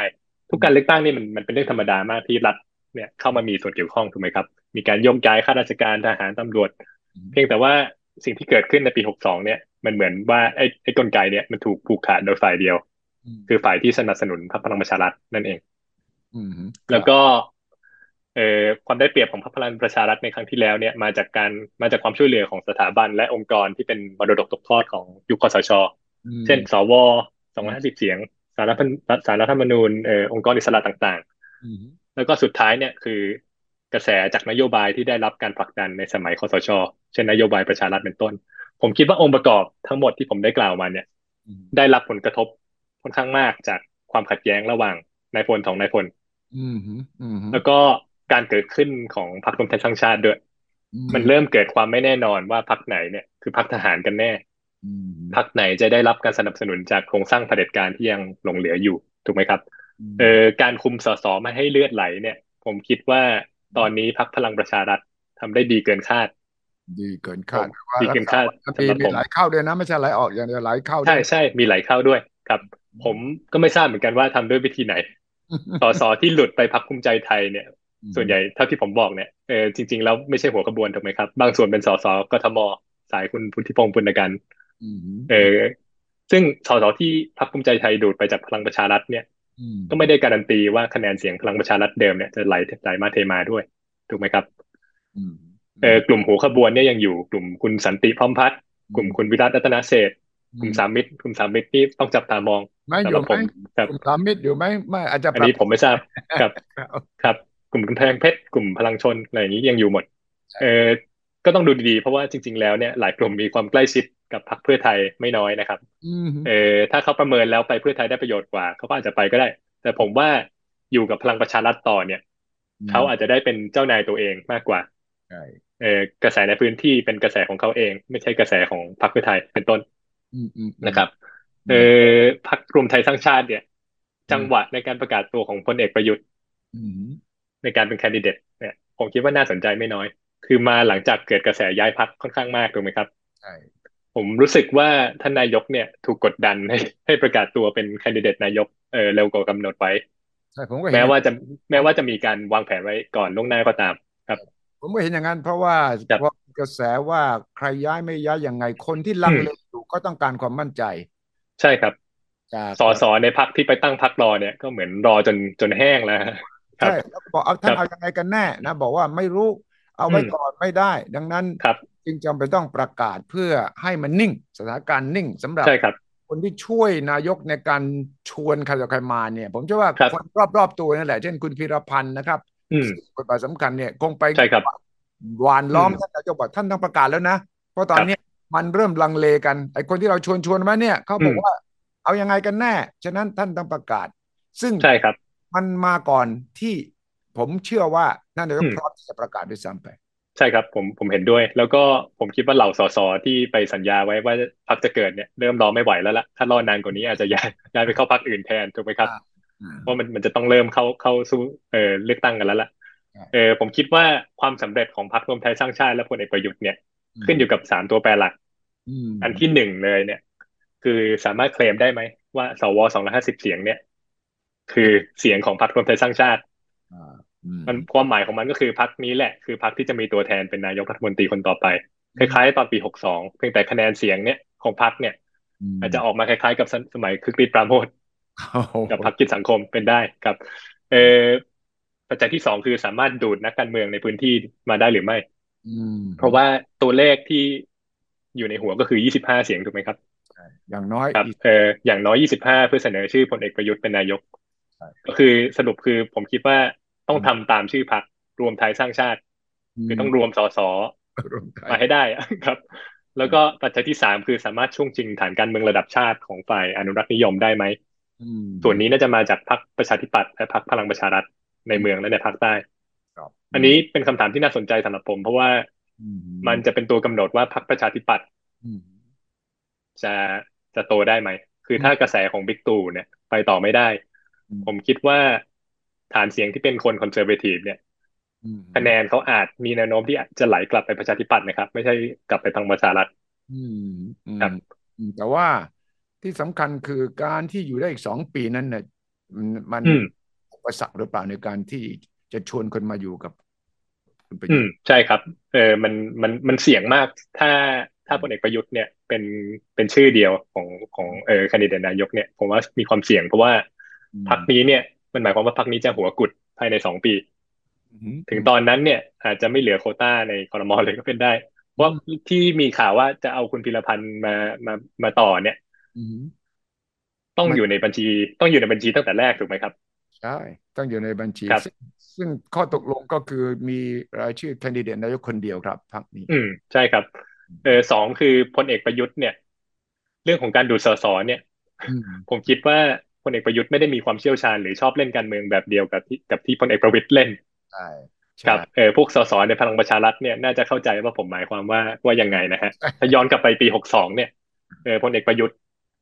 เลือกที่จะลอยตัวอยู่เหนือพรรคการเมืองอืมคือทำตัวเป็นคล้ายๆพลเอกเปรมปรากฏตัวในฐานะแคนดิเดตนายกของพรรคพลังประชารัฐเนี่ยครั้งแรกและครั้งเดียวคือสองวันก่อนการเลือกตั้งมีมีปราศัยใหญ่ในกทมวันนั้นเนี่ยผมจำได้ผมไปสัมภาษณ์คนที่พรรคพลังประชารัฐเนี่ยอ่าเขายังไม่ชัวร์เลยว่าพลเอกประยุทธ์เนี่ยจะปรากฏตัวหรือไม่เช้าวันนั้นครับซึ่งมันเป็นอะไรที่บ้ามากเลยสำหรับผมครับมันทำให้เกิดภาพเหมือนพลเอกประยุทธ์เนี่ยอยู่ดีๆเหาะมาเป็นนายกทำให้เกิดระยะห่างระหว่างพรรคการเมืองที่เสนอชื่อพลเอกประยุทธ์เนี่ย อืมันเกิดมช่องว่างอะครับมันมีสุญญากาศในพรรคพลังประชารัฐซึ่งหลังเลือกตั้งสสเนี่ยอืมสสในพลังประชารัฐก็เลยไม่แน่ใจว่าจะวิ่งเต้นกับใครถูกไหมครับกลุ่มที่เดือดร้อนที่สุดเนี่ยคือกลุ่มสามมิตรผมจำได้ต้องถูครับกต้องซึ่งซึ่งความจริงเมื่อสักครู่ที่ดรนพลถามว่าเนี่ยไม่รู้ว่าพลังประชารัฐมีวิธีการยังไงจะดึงอืมใครได้มาเนี่ยหนึ่งในปัจจัยคือความสามารถส่วนตัวของพลเอกประวิตยในการบริหารอืมซึ่งต่างใช่ครับกับพลเอกประยุทธ์ตรงนี้มากตรงนี้แหละใช่ครับมันเป็นปัจจัยสำคัญนะสำหรับการเมืองอืมไทย ใช่คการรับสำคัญบอกว่าผมดูแลคุณไม่ต้องห่วงทุกอย่างอืมเดี๋ยวจัดการให้เนี่ยไอ้คำเหล่านี้คำว่าดูแลจัดการให้เนี่ยมันมีพอืมลังดูดพลังชักชวนสูงมากในการเมืองไทยผมเชื่อว่าพอืมลเอกประวิตรเนี่ยมีบุคลิกแล้วก็มีประสบอืมการณ์ในการที่จะบริหารคนเนี่ยได้เก่งกว่าพลเอกประยุทธ์หลายอืม หลายเท่าอืมใช่ครับใช่ครับแล้วมันจริงๆแล้วสสก็คงเห็นตัวอย่างนะครับอืตอนมนั้นเนี่ยกลุ่มสีกุมารเป็นต้นตอนนั้นเนี่ยอืมผมจำได้ว่าเขาพยายามเคลมว่าเขาเป็นโควต้าของพลเอกประยุทธ์ใช่ตอนที่เริ่มโดนเล่นงานนะครับใช่แต่สุดท้ายเนี่ยก็ไม่ได้รับการคุ้มครองโดยพลเอกประยุทธ์โดนปล่อยให้ลอยแพถูกไหมครับคนั่นรับนั่นแหละ ผมคิดว่าสสในพรรคพลังประชารัฐเห็นตัวอย่างแล้วแหละ ครัใช่ บครับดังนั้นพลังประชารัฐเนี่ยในการประเมินจากสคณิตศาสตร์การเมืองของดรนพลน่าจะได้ที่นั่งสักเท่าไหร่คราวนี้อืม ผมคิดว่าถ้าให้ประเมินวันนี้นะครับตอนอืมที่กระแสของพลเอกประยุทธ์อาจจะยังมาไม่แรงมากเนี่ยอ่าผมคิดว่าพรรคพลังประชารัฐเนี่ยได้อย่างน้อย60นะครับอืมอืมอืมครับสิบไม่แน่ใจเหมือนกันครับอันนี้ปซึ่งก็ต่ระเมินแบบซึ่งก็ฟีลลิ่งตกจากเดิมล้วนๆนะฮะซึ่งครับตกจากเดิมมากนะใช่ไหมตกจากเดิมครับครับ ตกที่ตกจากเดิมเนี่ยเพราะว่ากระแสความนิยมในเรื่องของกระแสระดับชาติเนี่ยผมคิดว่ามันน้อยลงแต่มันก็เปิดเกิดแต่จากว่าแต่ว่ากระแสในพื้นที่เนี่ยยังอยู่ถูกไหมครับ แสพื้นที่อยู่แต่การที่สองนายครับแยกทางกันเดินก็มีส่วนไหมที่ทำให้พลังมีส่วนอ่ามีคนส่วนมันหมายความว่าไอ้เสียงคอนเซอร์เวทีฟเนี่ยมันคงไม่ไปพลังประชารัฐถูกไหมครับอืมครับ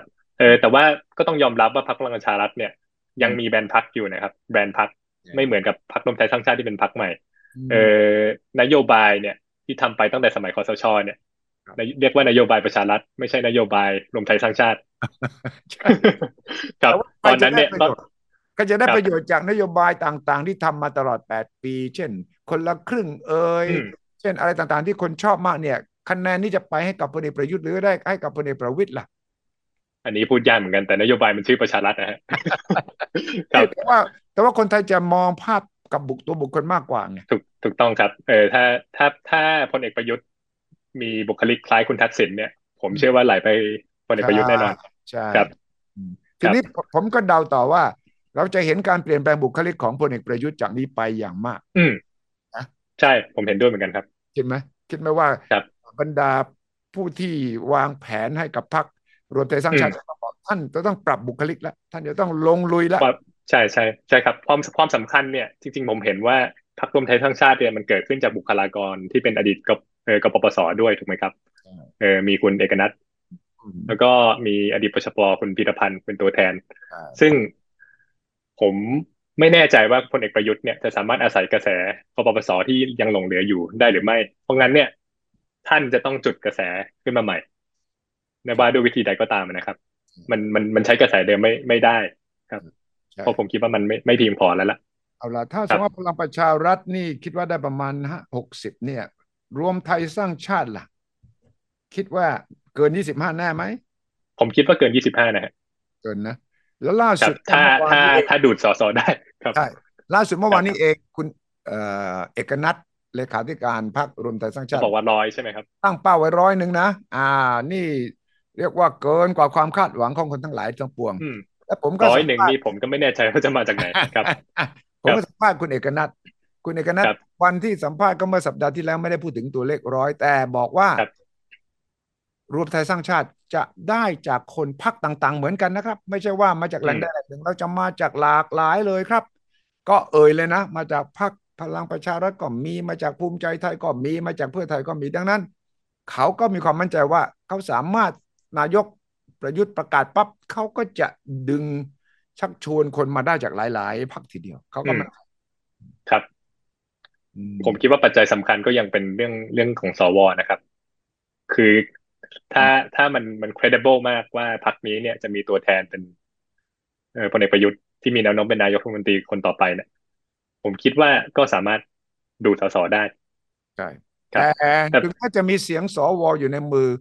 คุณต้องอืมมีเสียงในสภาผู้แทนราษฎรเกินครึ่งน้ำถึงจะมีใช่ความสำคัญจัดตั้งใช่ไหมครับเนี่ยใช่ครับเนี่ยเขาจะได้ไหมพลเอกประยุทธ์เอจะได้อผมที่ผมมองนะครับอันนี้ไม่รู้ว่าตื้นเขินไปหรือเปล่าแต่ว่าผมมองว่าถ้าพลเอกประยุทธ์เนี่ยเป็นนายกเนี่ยเขาจะต้องจับมือกับพรรคอะไรบ้างผมคิดว่าหนึ่งในนั้นต้องเป็นพรรคภูมิใจไทยแน่นอน แน่นอนภูมิใจแล้วไทยแล้วสิ่งที่มันเกิดขึ้นเนี่ยมันจะเป็นภาพที่ประหลาดมากเพราะว่ามันจะเกิด coalition ที่พรรคภูมิใจไทยเนี่ยอืมอาจจะมีเสียงมาเป็นอันดับหนึ่งใน coalition นั้นถูกไหมใช่ครับอืมแต่นายกจะไม่ใช่หัวหน้าพรรคแต่ภูมินายกไม่ใช่คุณอนุทินแต่นายกเป็นพลเอกประยุทธ์อ่ความหมายาก็คือ ruling party จริงๆคือภูมิใจไทยแต่นายกอาจจะเป็นพลเอกประยุทธ์เอาเป็นไปได้ถ้าออกมาถ้าออกมาในลักษณะนี้เนี่ยผมว่าคงคล้ายๆจริงๆแล้วคล้ายๆรัฐบาลคุณอภิสิทธิ์สมัยก่อนนะครับที่จัดตั้งในค่ายทหารคุณเนวินเนี่ยใช่โควต้าสำคัญไปอยู่ที่ภูมิใจไทยหมดก็เป็นไปใช่ได้ครับใช่เพราะว่าเราครับมองไม่เห็นถ้าสมมติอืมภูมิใจไทยได้ที่นั่งเบอร์ 2และเพื่อไทยเบอร์ 1ครับสองพรรคนี้จะจัอืมบมือกันเนี่ยยังมองยากอยู่ใช่ไหม ใช่ครับใช่ครับยังยากอยู่อืมฉะนั้นก็เป็นไปครับสูตรนี้ก็จะเป็นไปได้ว่ารวมไทยสร้างชาติจับมือกับภูมิใจไทยประชาธิปัตย์อืมนะครับแล้วก็พลังแล้วก็พรรคเล็กพรรคน้อยครับพลังประชารัฐด้วยพลังประชารัฐด้วยใช่ครับ ตรงนี้แหละพลังประชารัฐเนี่ยมันมีความพิเศษอย่างหนึ่งตั้งแต่พลเอกประยุทธ์เนี่ยอืมออกจากพลังประชารัฐครับคือก่อนหน้านี้เนี่ยมันเป็นข่าวลืออยู่ตลอดเวลาอืมเออจริงๆแล้วมีการทำโพลกับประชาชนด้วยส่วนใหญ่ไม่ค่อยเชื่อว่าจะเกิดการจับมือกันระหว่างพรรคเพื่อไทยและพรรคพลังประชารัฐ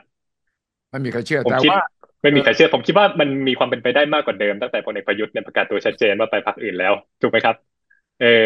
ถ้าพรรคพลังประชารัฐมีเสียงมากพอสมควรหรือถ้าพรรคเพื่อไทยเนี่ยไม่สามารถจะตั้งรัฐไม่สามารถรวมเสียงพอได้ที่จะโหวตเลือกนายกเนี่ยผมคิดว่าการจับมือกันอาจจะจับเบาๆครับผมคิดฟังฮะว่าการจับมือกันเนี่ยไม่ได้ระหว่างพรรคเพื่อไทยกับพรรคพลังประชารัฐเนี่ยไม่ได้อยู่เหนือความคาดหมายนะครับเพราะว่าแล้วก็ พลเอกประวิตยเนี่ยเป็นหัวหน้าพรรคพลังประถูกชารัฐถูกครับผมมีคิดว่าบุคลิก ความสัมพันธ์ใช่ไม่ใช่แค่บุคลิกครับผมคิดว่าพลเอกประวิตรกับพรรคเพื่อไทยเนี่ยมีความสัมพันธ์ที่ไม่ตรงไปตรงมาตั้งนานแล้วผมอยากให้ รื้อฟื้นความทรงจำกันนิดนึงคือถึงตอนที่เกิดอภิปรายไม่ไว้วางใจแล้วพรรคเพื่อไทยเนี่ยอภิปรายเกินเวลาทำให้ใช่พรรคก้าวไกลเนี่ยอดอภิปรายพลเอกประวิตรอันนี้ตัวอใช่ย่างเล็กใช่ๆครับแต่ว่าอีกเรื่องคือ proxy war วัคซีนว่าสงผ่านครามคุณธรรมนัสตัวแทนสงครามครับสงครามตัวแทนตัวแทนครับคุณธรรมนัสที่มีกระแสไปดูไบอะไรเงี้ยครับก็มีอืมครับอืมอืมคำถามก็คือเงื่อนไขอะไรที่เป็นเงื่อนไขในการจับมือกันระหว่างพลังประชารัฐและพรรคเพื่อไทยเพราะว่าเงื่อนไขเนี่ยคือพรรคพลังประชารัฐเนี่ยอืมต้องไม่สนับสนุนพลเอกประยุทธ์เป็นนายกซึ่งอันนี้ผมว่าเคลียร์แล้วนะเปลี่ยนไหมถูกไหมครับแต่ว่าเคลียร์แต่ว่าถ้าอาจจะอย่างนั้นเนี่ยยกมือได้หลังเลือกตั้งอาจจะยกมือได้แต่ก่อนเลือกตั้งเนี่ยไม่สนับสนุนถูกไหมครับ จะแตกหักถึงขั้นที่สองปอจะแตกกันขนาดนี้นี่ก็เรื่องใหญ่นะเรื่องใหญ่ครับจริงๆแล้วเนี่ยผมอยากจะนำเย็นอยากจะเน้นอีกทีหนึ่งว่าอืมนอกจากการประกาศตัวเป็นแคนดิเดตรวมไทยสร้างชาติเนี่ยจะเป็นการเดิมพันที่เสี่ยงสำหรับพลเอกประยุทธ์แล้วเนี่ยอืมมันเป็นการเดิมพันที่เสี่ยงสำหรับระบอบคสชเหมือนกันครับผมใช้คำว่ามันเหมือนกันกับการเปลี่ยนเครื่องยนต์กลางคันระหว่างกำลังบินนะฮะ อ๋มันหอมายถึงว่าอาจจะมีการเลือกนายกรัฐมนตรีอีกครั้งหนึ่งครับ2 ปีข้างหน้าในบริบทที่ไม่มีสว250มันมีส่วนเกี่ยวข้องนั่นน่ะสิมันมีความไม่แน่นอนสูงแล้วก็เสี่ยงต่อการสลับขั้วทางการเมืองอืซึ่งมสำหรับระบอบที่มีความรู้สึกว่าจะแพ้ไม่ได้เนี่ยผมคิดว่ามันเป็นการเดิมพันที่เสี่ยงมากนะครับแต่ว่าเพราะงั้นเนี่ยมองว่ากองที่ทัพครับกองทัพวันนี้เนี่ยจุดยืนอืมไม่ได้มีสัญญาณอะไรว่าจะอยู่ข้างไหนอืม อืมใช่ครับผมยังเห็นว่าสัญญาณไม่ชัดเจนดังนั้นเนี่ยที่นักรัฐศาสตร์บางส่วนเนี่ยบอกว่าอืมไอ้การที่พลเอกประยุทธ์อยู่ต่อแทบจะ10 ปีเนี่ยอืม เป็นผลไม่ดีต่อประชาธิปไตยผมมองต่างนะผมมองว่ามันอาจจะไม่ดีต่อระบอบเผด็จการมากกว่าครับมองในอีครับกแง่หนึงกันนะมองว่าระบอบประยุทธ์เนี่ยมันใหญ่กว่าพลเอกประยุทธ์ก็ได้ครัใช่บใช่แต่ว่าอยากจะให้คิดต่อว่าถ้าในฉากทัศน์ที่น่าตื่นตาตื่นใจมากคือเพื่อไทยจับมือกับพลังประชารัฐก็คือครับพลเอกประวิตรจับมือกับคุณทักษิณเนี่ยนะสมมติเราอืมมองในแง่ของครับการเมืองตัวจริงเนี่ยนะครับเพื่อไทยกับก้าวไกลก็จะทิ้งกันเลยนะเพราะว่าก้าวไกลอืมยังไงก็จะไม่ยอมสูตรนี้ถ้าจะชวนไปอยู่พรรคร่วมรัฐบาลฉะอืมนั้นก็จะเป็นใช่ครับเพื่อไทยพลังประชารัฐภูมิใจไทยอืมหรือภูมิใจไทยครับต้องคิดหนักอาจจะไม่ได้ร่วมใช่ไหมครับอ่าครับคิดหนักประชาธิปัตย์อาจจะยังกล้ำกลืนนิดหน่อยดังนั้นมันครับ เป็นสูตรที่น่าสนใจมากถ้ามาอย่างนั้นใช่ครับเป็นสูตรที่น่าสนใจแต่ผมไม่แน่ใจว่าระหว่างภูมิใจไทยกับพลังประชารัฐเนี่ยพรรคเพื่อไทอืมยจะเลือกจับมือกับพรรคไหนก่อนก็ตอนนี้มันอยู่ที่ตอนลงหาอืเสียงมตอนได้ซัดกันใช่หนักกันไหนด้วย ใช่ตอนนี้มันไม่มีคำว่ามิตรนะครับครับแต่ก็ครับแต่ว่าไอ้ตอนนี้ต้องสู้กันคแล้วรับการประหารกันในเวทีเลือกตั้งในแต่ละเขตเนี่ยอืมมันหนักมากนะระหว่างภูมิใจไทยกับเพื่อนใช่ครับใช่ครับเออฉะนั้นมิตรครับภาพเหลือมิตรภาพเท่าไหร่หลังจากอืมผลออกมาเนี่ยอีกเรื่องหนึ่งใช่ไหมใช่ครับจริงๆสำหรับผมเนี่ยโอกาสที่จะเกิดสิ่งที่เรียกว่าไทยสไตล์ฮังพาร์ลิเมนต์เนี่ย ฮังพาร์ลเมนต์ผมคิดว่ายังผมว่ายังมีนะครับไม่ใช่ไม่มีแล้วมีมากขึ้นกว่าเดิมด้วยหลังจากรวมไทยสร้างชาติแยกตัวออกมาเนี่ยจะเหมือนความมาเลหมายก็คือเซียเลยนะนี่จะเหมือนมาเลเซียล่าสุดเลยใช่ไหมฮังพาอาจจะอาจจะเหมือนมาเลเซียแต่ว่าความหมายไม่เหมือนกันคือพรรคการเมืองเนี่ยอาจจะมีเสียงมากพอที่จะจัดตั้งรัฐบาลแต่ไม่พอที่จะเลือกนายกใช่คือเกิน250แต่ไม่ถึง375หรือใช่อาจจะมีเสียงพอที่จะเลือกนายกเมื่อรวมกับเสียงวุฒิสภาแต่ว่าเสียงในสภาผู้แทนราษฎรเนี่ยไม่พอที่จะจัดตั้งรัฐบาลเสียงข้างมากอันนี้เนี่ยก็ต้องรอดูกันต่อไปอย่าลืมนะครับว่าช่องทางนายกคนนอกเนี่ยยังอยู่ในรัฐธรรมนูญ อยู่ในรัฐธรรมนูญครับแต่ว่าลองครับพิจารณาฉากทัศน์นี้ว่าในบรรดาสวนั้นเนี่ยจะมีสักประมาณ20 ถึง 30คนที่จะเป็นเอ่อไม่อืมไม่จำเป็นต้องโหวตตามคสชเป็นไปได้แค่ไหนอืมอาจจะจโหวตให้ริงๆแล้วเนี่ยอาจจะโหวตผมให้กับพรรคการเมือง ซีนาริโอที่ผมนึกเนี่ยถ้าสมมุติอืเออมถ้าสมมุติเขาเสนอชื่อแคนดิเดตนายกของคนที่เป็นเพื่ออืมไทยเนี่ยอืมหรือของก้าวไกลเนี่ยผมคิดว่าสวเนี่ยโหวตเหมือนกันหมดคือไม่เอาอ๋อถ้าเป็นฝั่งนี้เลยนะอืมครับแต่ทีนี้เนี่ยโหวตให้ตัวแทนของพลังประชารัฐหรือตัวแทนของรวมไทยสร้างชาติเนี่ยอันนั้นเป็นอีกเรื่องหนึ่งแต่ก็แตกนะครับถ้าเสียงจะแตผมกคิดว่าแตกครับ อ่าแตกครับผมคิดครับว่าแตกแต่การที่จะแตกได้เนี่ยผมคิดว่าประชาชนอย่างเราเนี่ยก็อยู่นิ่งๆไม่ได้เหมือนกันผมคิดว่ามันตอนนี้มันเป็นตอนที่จะต้องกดดันละอืมกดดัน อืม กดดันสวครับใช่ให้สวรู้ครับว่าต้องตอบสนองอืมความต้องการประชาชนนะใช่ครับเพราะว่าตอนนี้มันเหมือนถือเขาเรียกว่าอะไรนะครับมันเผาร้อนๆในมืออะครับตอนมีบางคนนี้มันบอกอย่างนี้บอกอืมสวด้วยว่าไอ้นี่ก็ไอ้สิ่งที่ทำให้เนี่ยจ่ายนี่หมดแล้วได้ตอบแทอืมนทั้งหมดแล้วสิ่งที่ครับเป็นหนี้บุญคุณกันเนี่ยนะได้จ่ายไปก่อนหน้านี้ฉะนั้นไม่จำเป็นแล้วที่จะต้องตอบแทนอะไรใช่ไหมเป็นไปได้ครับแล้วก็เหลือเหลือเทอมแป๊บเดียวถูกไหมครับอาจใช่ จะมีอะไรเสียน้อยแต่ว่ามองกลับกันก็ได้เหลือแค่อีกนิดเดียวใช้ให้มันให้คุ้มค่า คมีรับมีคนก็แล้วคิดอย่างนั้นแล้วแล้วแต่การมองครับทีนี้เนี่ยถ้าเราลองซูมออกมาให้เห็นภาพกว้างเนี่ยผมคิดว่าการเลือกตั้งครั้งต่อไปเนี่ยต่อให้พรรคเพื่อไทยชนะแบบแลนด์สไลด์เนี่ยอืมมันไม่ได้หมายถึงจุดจบของระบอบเผด็จการในสังคมไทยใช่ไหมผมผมย้ำตามเดิมว่ามันใหญ่กว่าพลเอกประยุทธ์พลเอกประวิตรพรรคพลังประชารัฐและพรรครวมไทยสร้างชาติผมคิดว่าต้องใช้เวลาอย่างน้อยเนี่ย8 ปีในการรื้อทิ้งแล้วสร้างระบอบประชาธิปไตยขึ้นมาใหม่ซึ่งมันไม่ได้ง่ายแล้วก็น่าจะมีกระแสต่อต้านไม่มากก็น้อยซึ่งถ้าไม่ประนีประนอมเนี่ยผมว่ามันเสี่ยงต่อการเกิดรัฐประหารขึ้นอีกครั้งนะครับอันนี้เสี่ยงมาก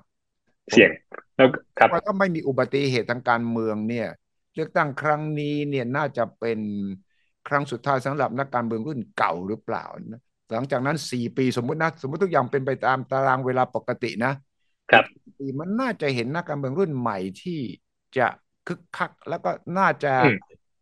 เบียดนักการเมืองรุ่นบ้านใหญ่รุ่นเก่าออกไปได้พอสมควรนะไม่ใช่อย่างนั้นเหรอผมคิดว่านักการเมืองบ้านใหญ่เนี่ยอืมมีวิธีในการ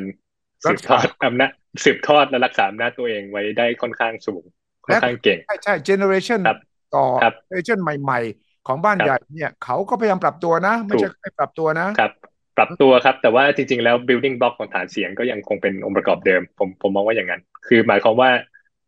คนที่เป็นจุดสุดยอดของเครือข่ายเนี่ยอืก็ยังมเป็นคนจากตระกูลเดิมในอืมในแต่ละพื้นที่ครับเพราะงั้นเนี่ยผมเคยสัมภาษณ์สสท่านหนึ่งท่านใช้คำว่าอืมมันเหมือนการสร้างบ้านด้วยอิฐนะครับ brick and mortar ใช่เบรคือกันมันอาจจะไม่ได้ใหม่ไม่ได้มือหวาแต่มันเป็นอะไรที่มันยั่งยืน ยืนได้ ยั่งยืนจริงๆครับก้อนมัน อิฐเดิม standard test of time ถูกครับต้องแล้วก็ปูนครับปูนก็ฉาบอย่างดีนะอืมใช่ครับก็อยู่หนาแน่นละพายุมาครับน้ำท่วมก็ยังอยากครับอยู่ยงคงกระพัน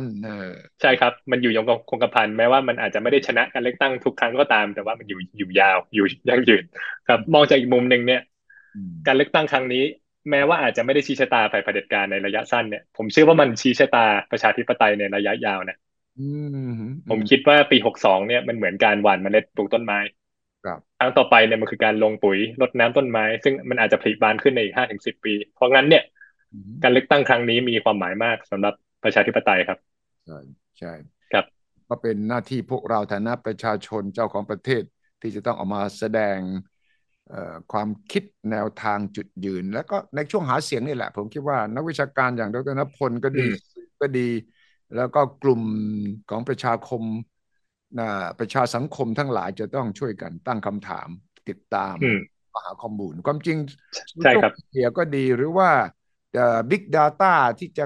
พยายามให้เห็นว่าเราตรวจสอบเขานะ มันควรจะครับใช้ได้ครั้งนี้ไหมว่าคุณประวัติคุณเป็นอย่างนี้กฎหมายคุณผ่านไม่ผ่านอย่างนี้คุณสิ่งที่คุณรับปากไว้ทำได้ไม่ได้อย่างนี้มันมีข้อมูลพอที่จะมาทำให้กำหนดแนวทางการหาเสียงและให้พรรคการเมืองตอบคำถามประชาชนชัดเจนขึ้นไหมมีนะครับแล้วก็กลุ่มเขาก็ทำไว้ได้ค่อนข้างดีเข้าใจว่าทำโดยบริษัทPunch Up แล้วก็ครับอะไรนะครับ elect.in.th ใช่ไหมครับใช่ใช่ทำไว้ค่อนข้างดีอืมตรวจคำสัญญาแต่จริงๆแล้วเนี่ยอืมผมคิดว่าคนที่ตัดสินใจเลือกพรรคการเมืองและผู้สมัครทางการเมืองโดยดูประวัติการการออกเสียงในสภาเนี่ยผมคิดว่าในสังคมไทยยังเป็นจำนวนน้อยนะไม่ใช่จำนวนไม่ใช่ส่วนใหญ่ครับแต่ดังนั้นเนี่ยเออ